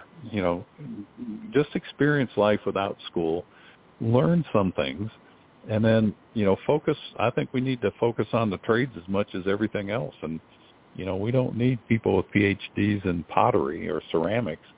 And I know that probably offended one or two of your people listening to you. But, you don't need a PhD in ceramics, I don't think, unless you're in designs of new clays for industrial stuff or stuff like that. And, teach people with skills that they can go out and be productive and, live the American dream. And I don't want to pay for it. Well, if you have free college tuition, what you have then is nothing more than a perpetual student. And I've known several people that did nothing but go to school, so go to college. And they had BS degrees, whether it's in basket weaving or literature or Greek Roman art, but nothing that was actually useful in getting a job unless you were a curator for some obscure museum, which I doubt even they would be willing to hire you because you probably couldn't even add 1 + 1 yet. But you make a perpetual student and a class of society that does nothing but live off of the taxpayer, you and I. Right. Because what happens if they don't have a job? They qualify for Section 8 housing. They don't have a job, they qualify for Medicaid, for food stamps. And you can go on down the line, and they are then perpetual leech off of the American taxpayer. And that's all you do. Well, Just again, make that goes back to Ayn Rand, Atlas Shrugged. There's the givers and the takers. And they become the takers. They want more out of society than they're willing to put in, or the producers. It's producers and takers. And they're not producing. And you've got to have a balance. I mean, you should have way more producers than takers, but we're at about a 50-50 in this country is what the reports I read say. And James Madison and the Founding Fathers, when you said that when you have over 50% of the people getting a handout from the government, you'll cease to be a free society. And we're seeing it. I mean, we're seeing it right in front of us. We're down to our last 3 minutes, Ted, so I want to down to our last 3 minutes. It has flown. Okay. I want to thank you for joining us. We're going to have you back. Often you just pick up the phone and say, Ann, I'm coming on today. We'll get you back. Yes, ma'am. I appreciate it. And I appreciate the opportunity to fill in for Curtis a few times. I hope I didn't lower I your appreciate weight. it, too. I really appreciate it. All right. Well, y'all take care, and I appreciate the opportunity. All right. Thank you very much. Ted Yoho, former congressman from the great state of Florida. God bless, Ted. All right. Well, we have people already booked for next week. We've got Stella Morbito, the author of Weaponization of Loneliness. Now, this is an interesting book, and it really brings out everything that happened to us during the pandemic. Explains a lot. Mark Tapscott will be joining us from the Epic Times, and Dr. Robert Dean will also be joining us. And Heritage Foundation has a new program that they want to talk about on Friday, leading into the next presidential election, and hopefully, and we're planning on it will be a Republican president that we will be electing. But we have all that going, and until then, I want to thank everyone for joining us, and we'll see you next week. How's that sound? Same time. Same that time. And hopefully with the new format up and running. We're going to try it. We're going to try. But we're still working on it. So I leave you with Gary Pecorella and Save America. So good night, and God bless.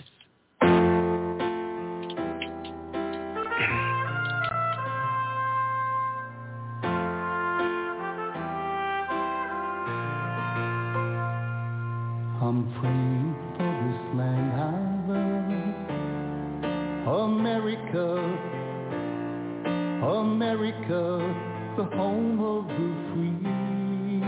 But there are people making plans to change America.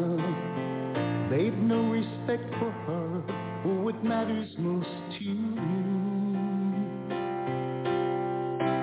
That's why I stand for the flag and I kneel at the cross. Lord, for the friends I have loved and lost, and I still believe, because we trust, and the freedom our forefathers granted us. I hope it's not too late to save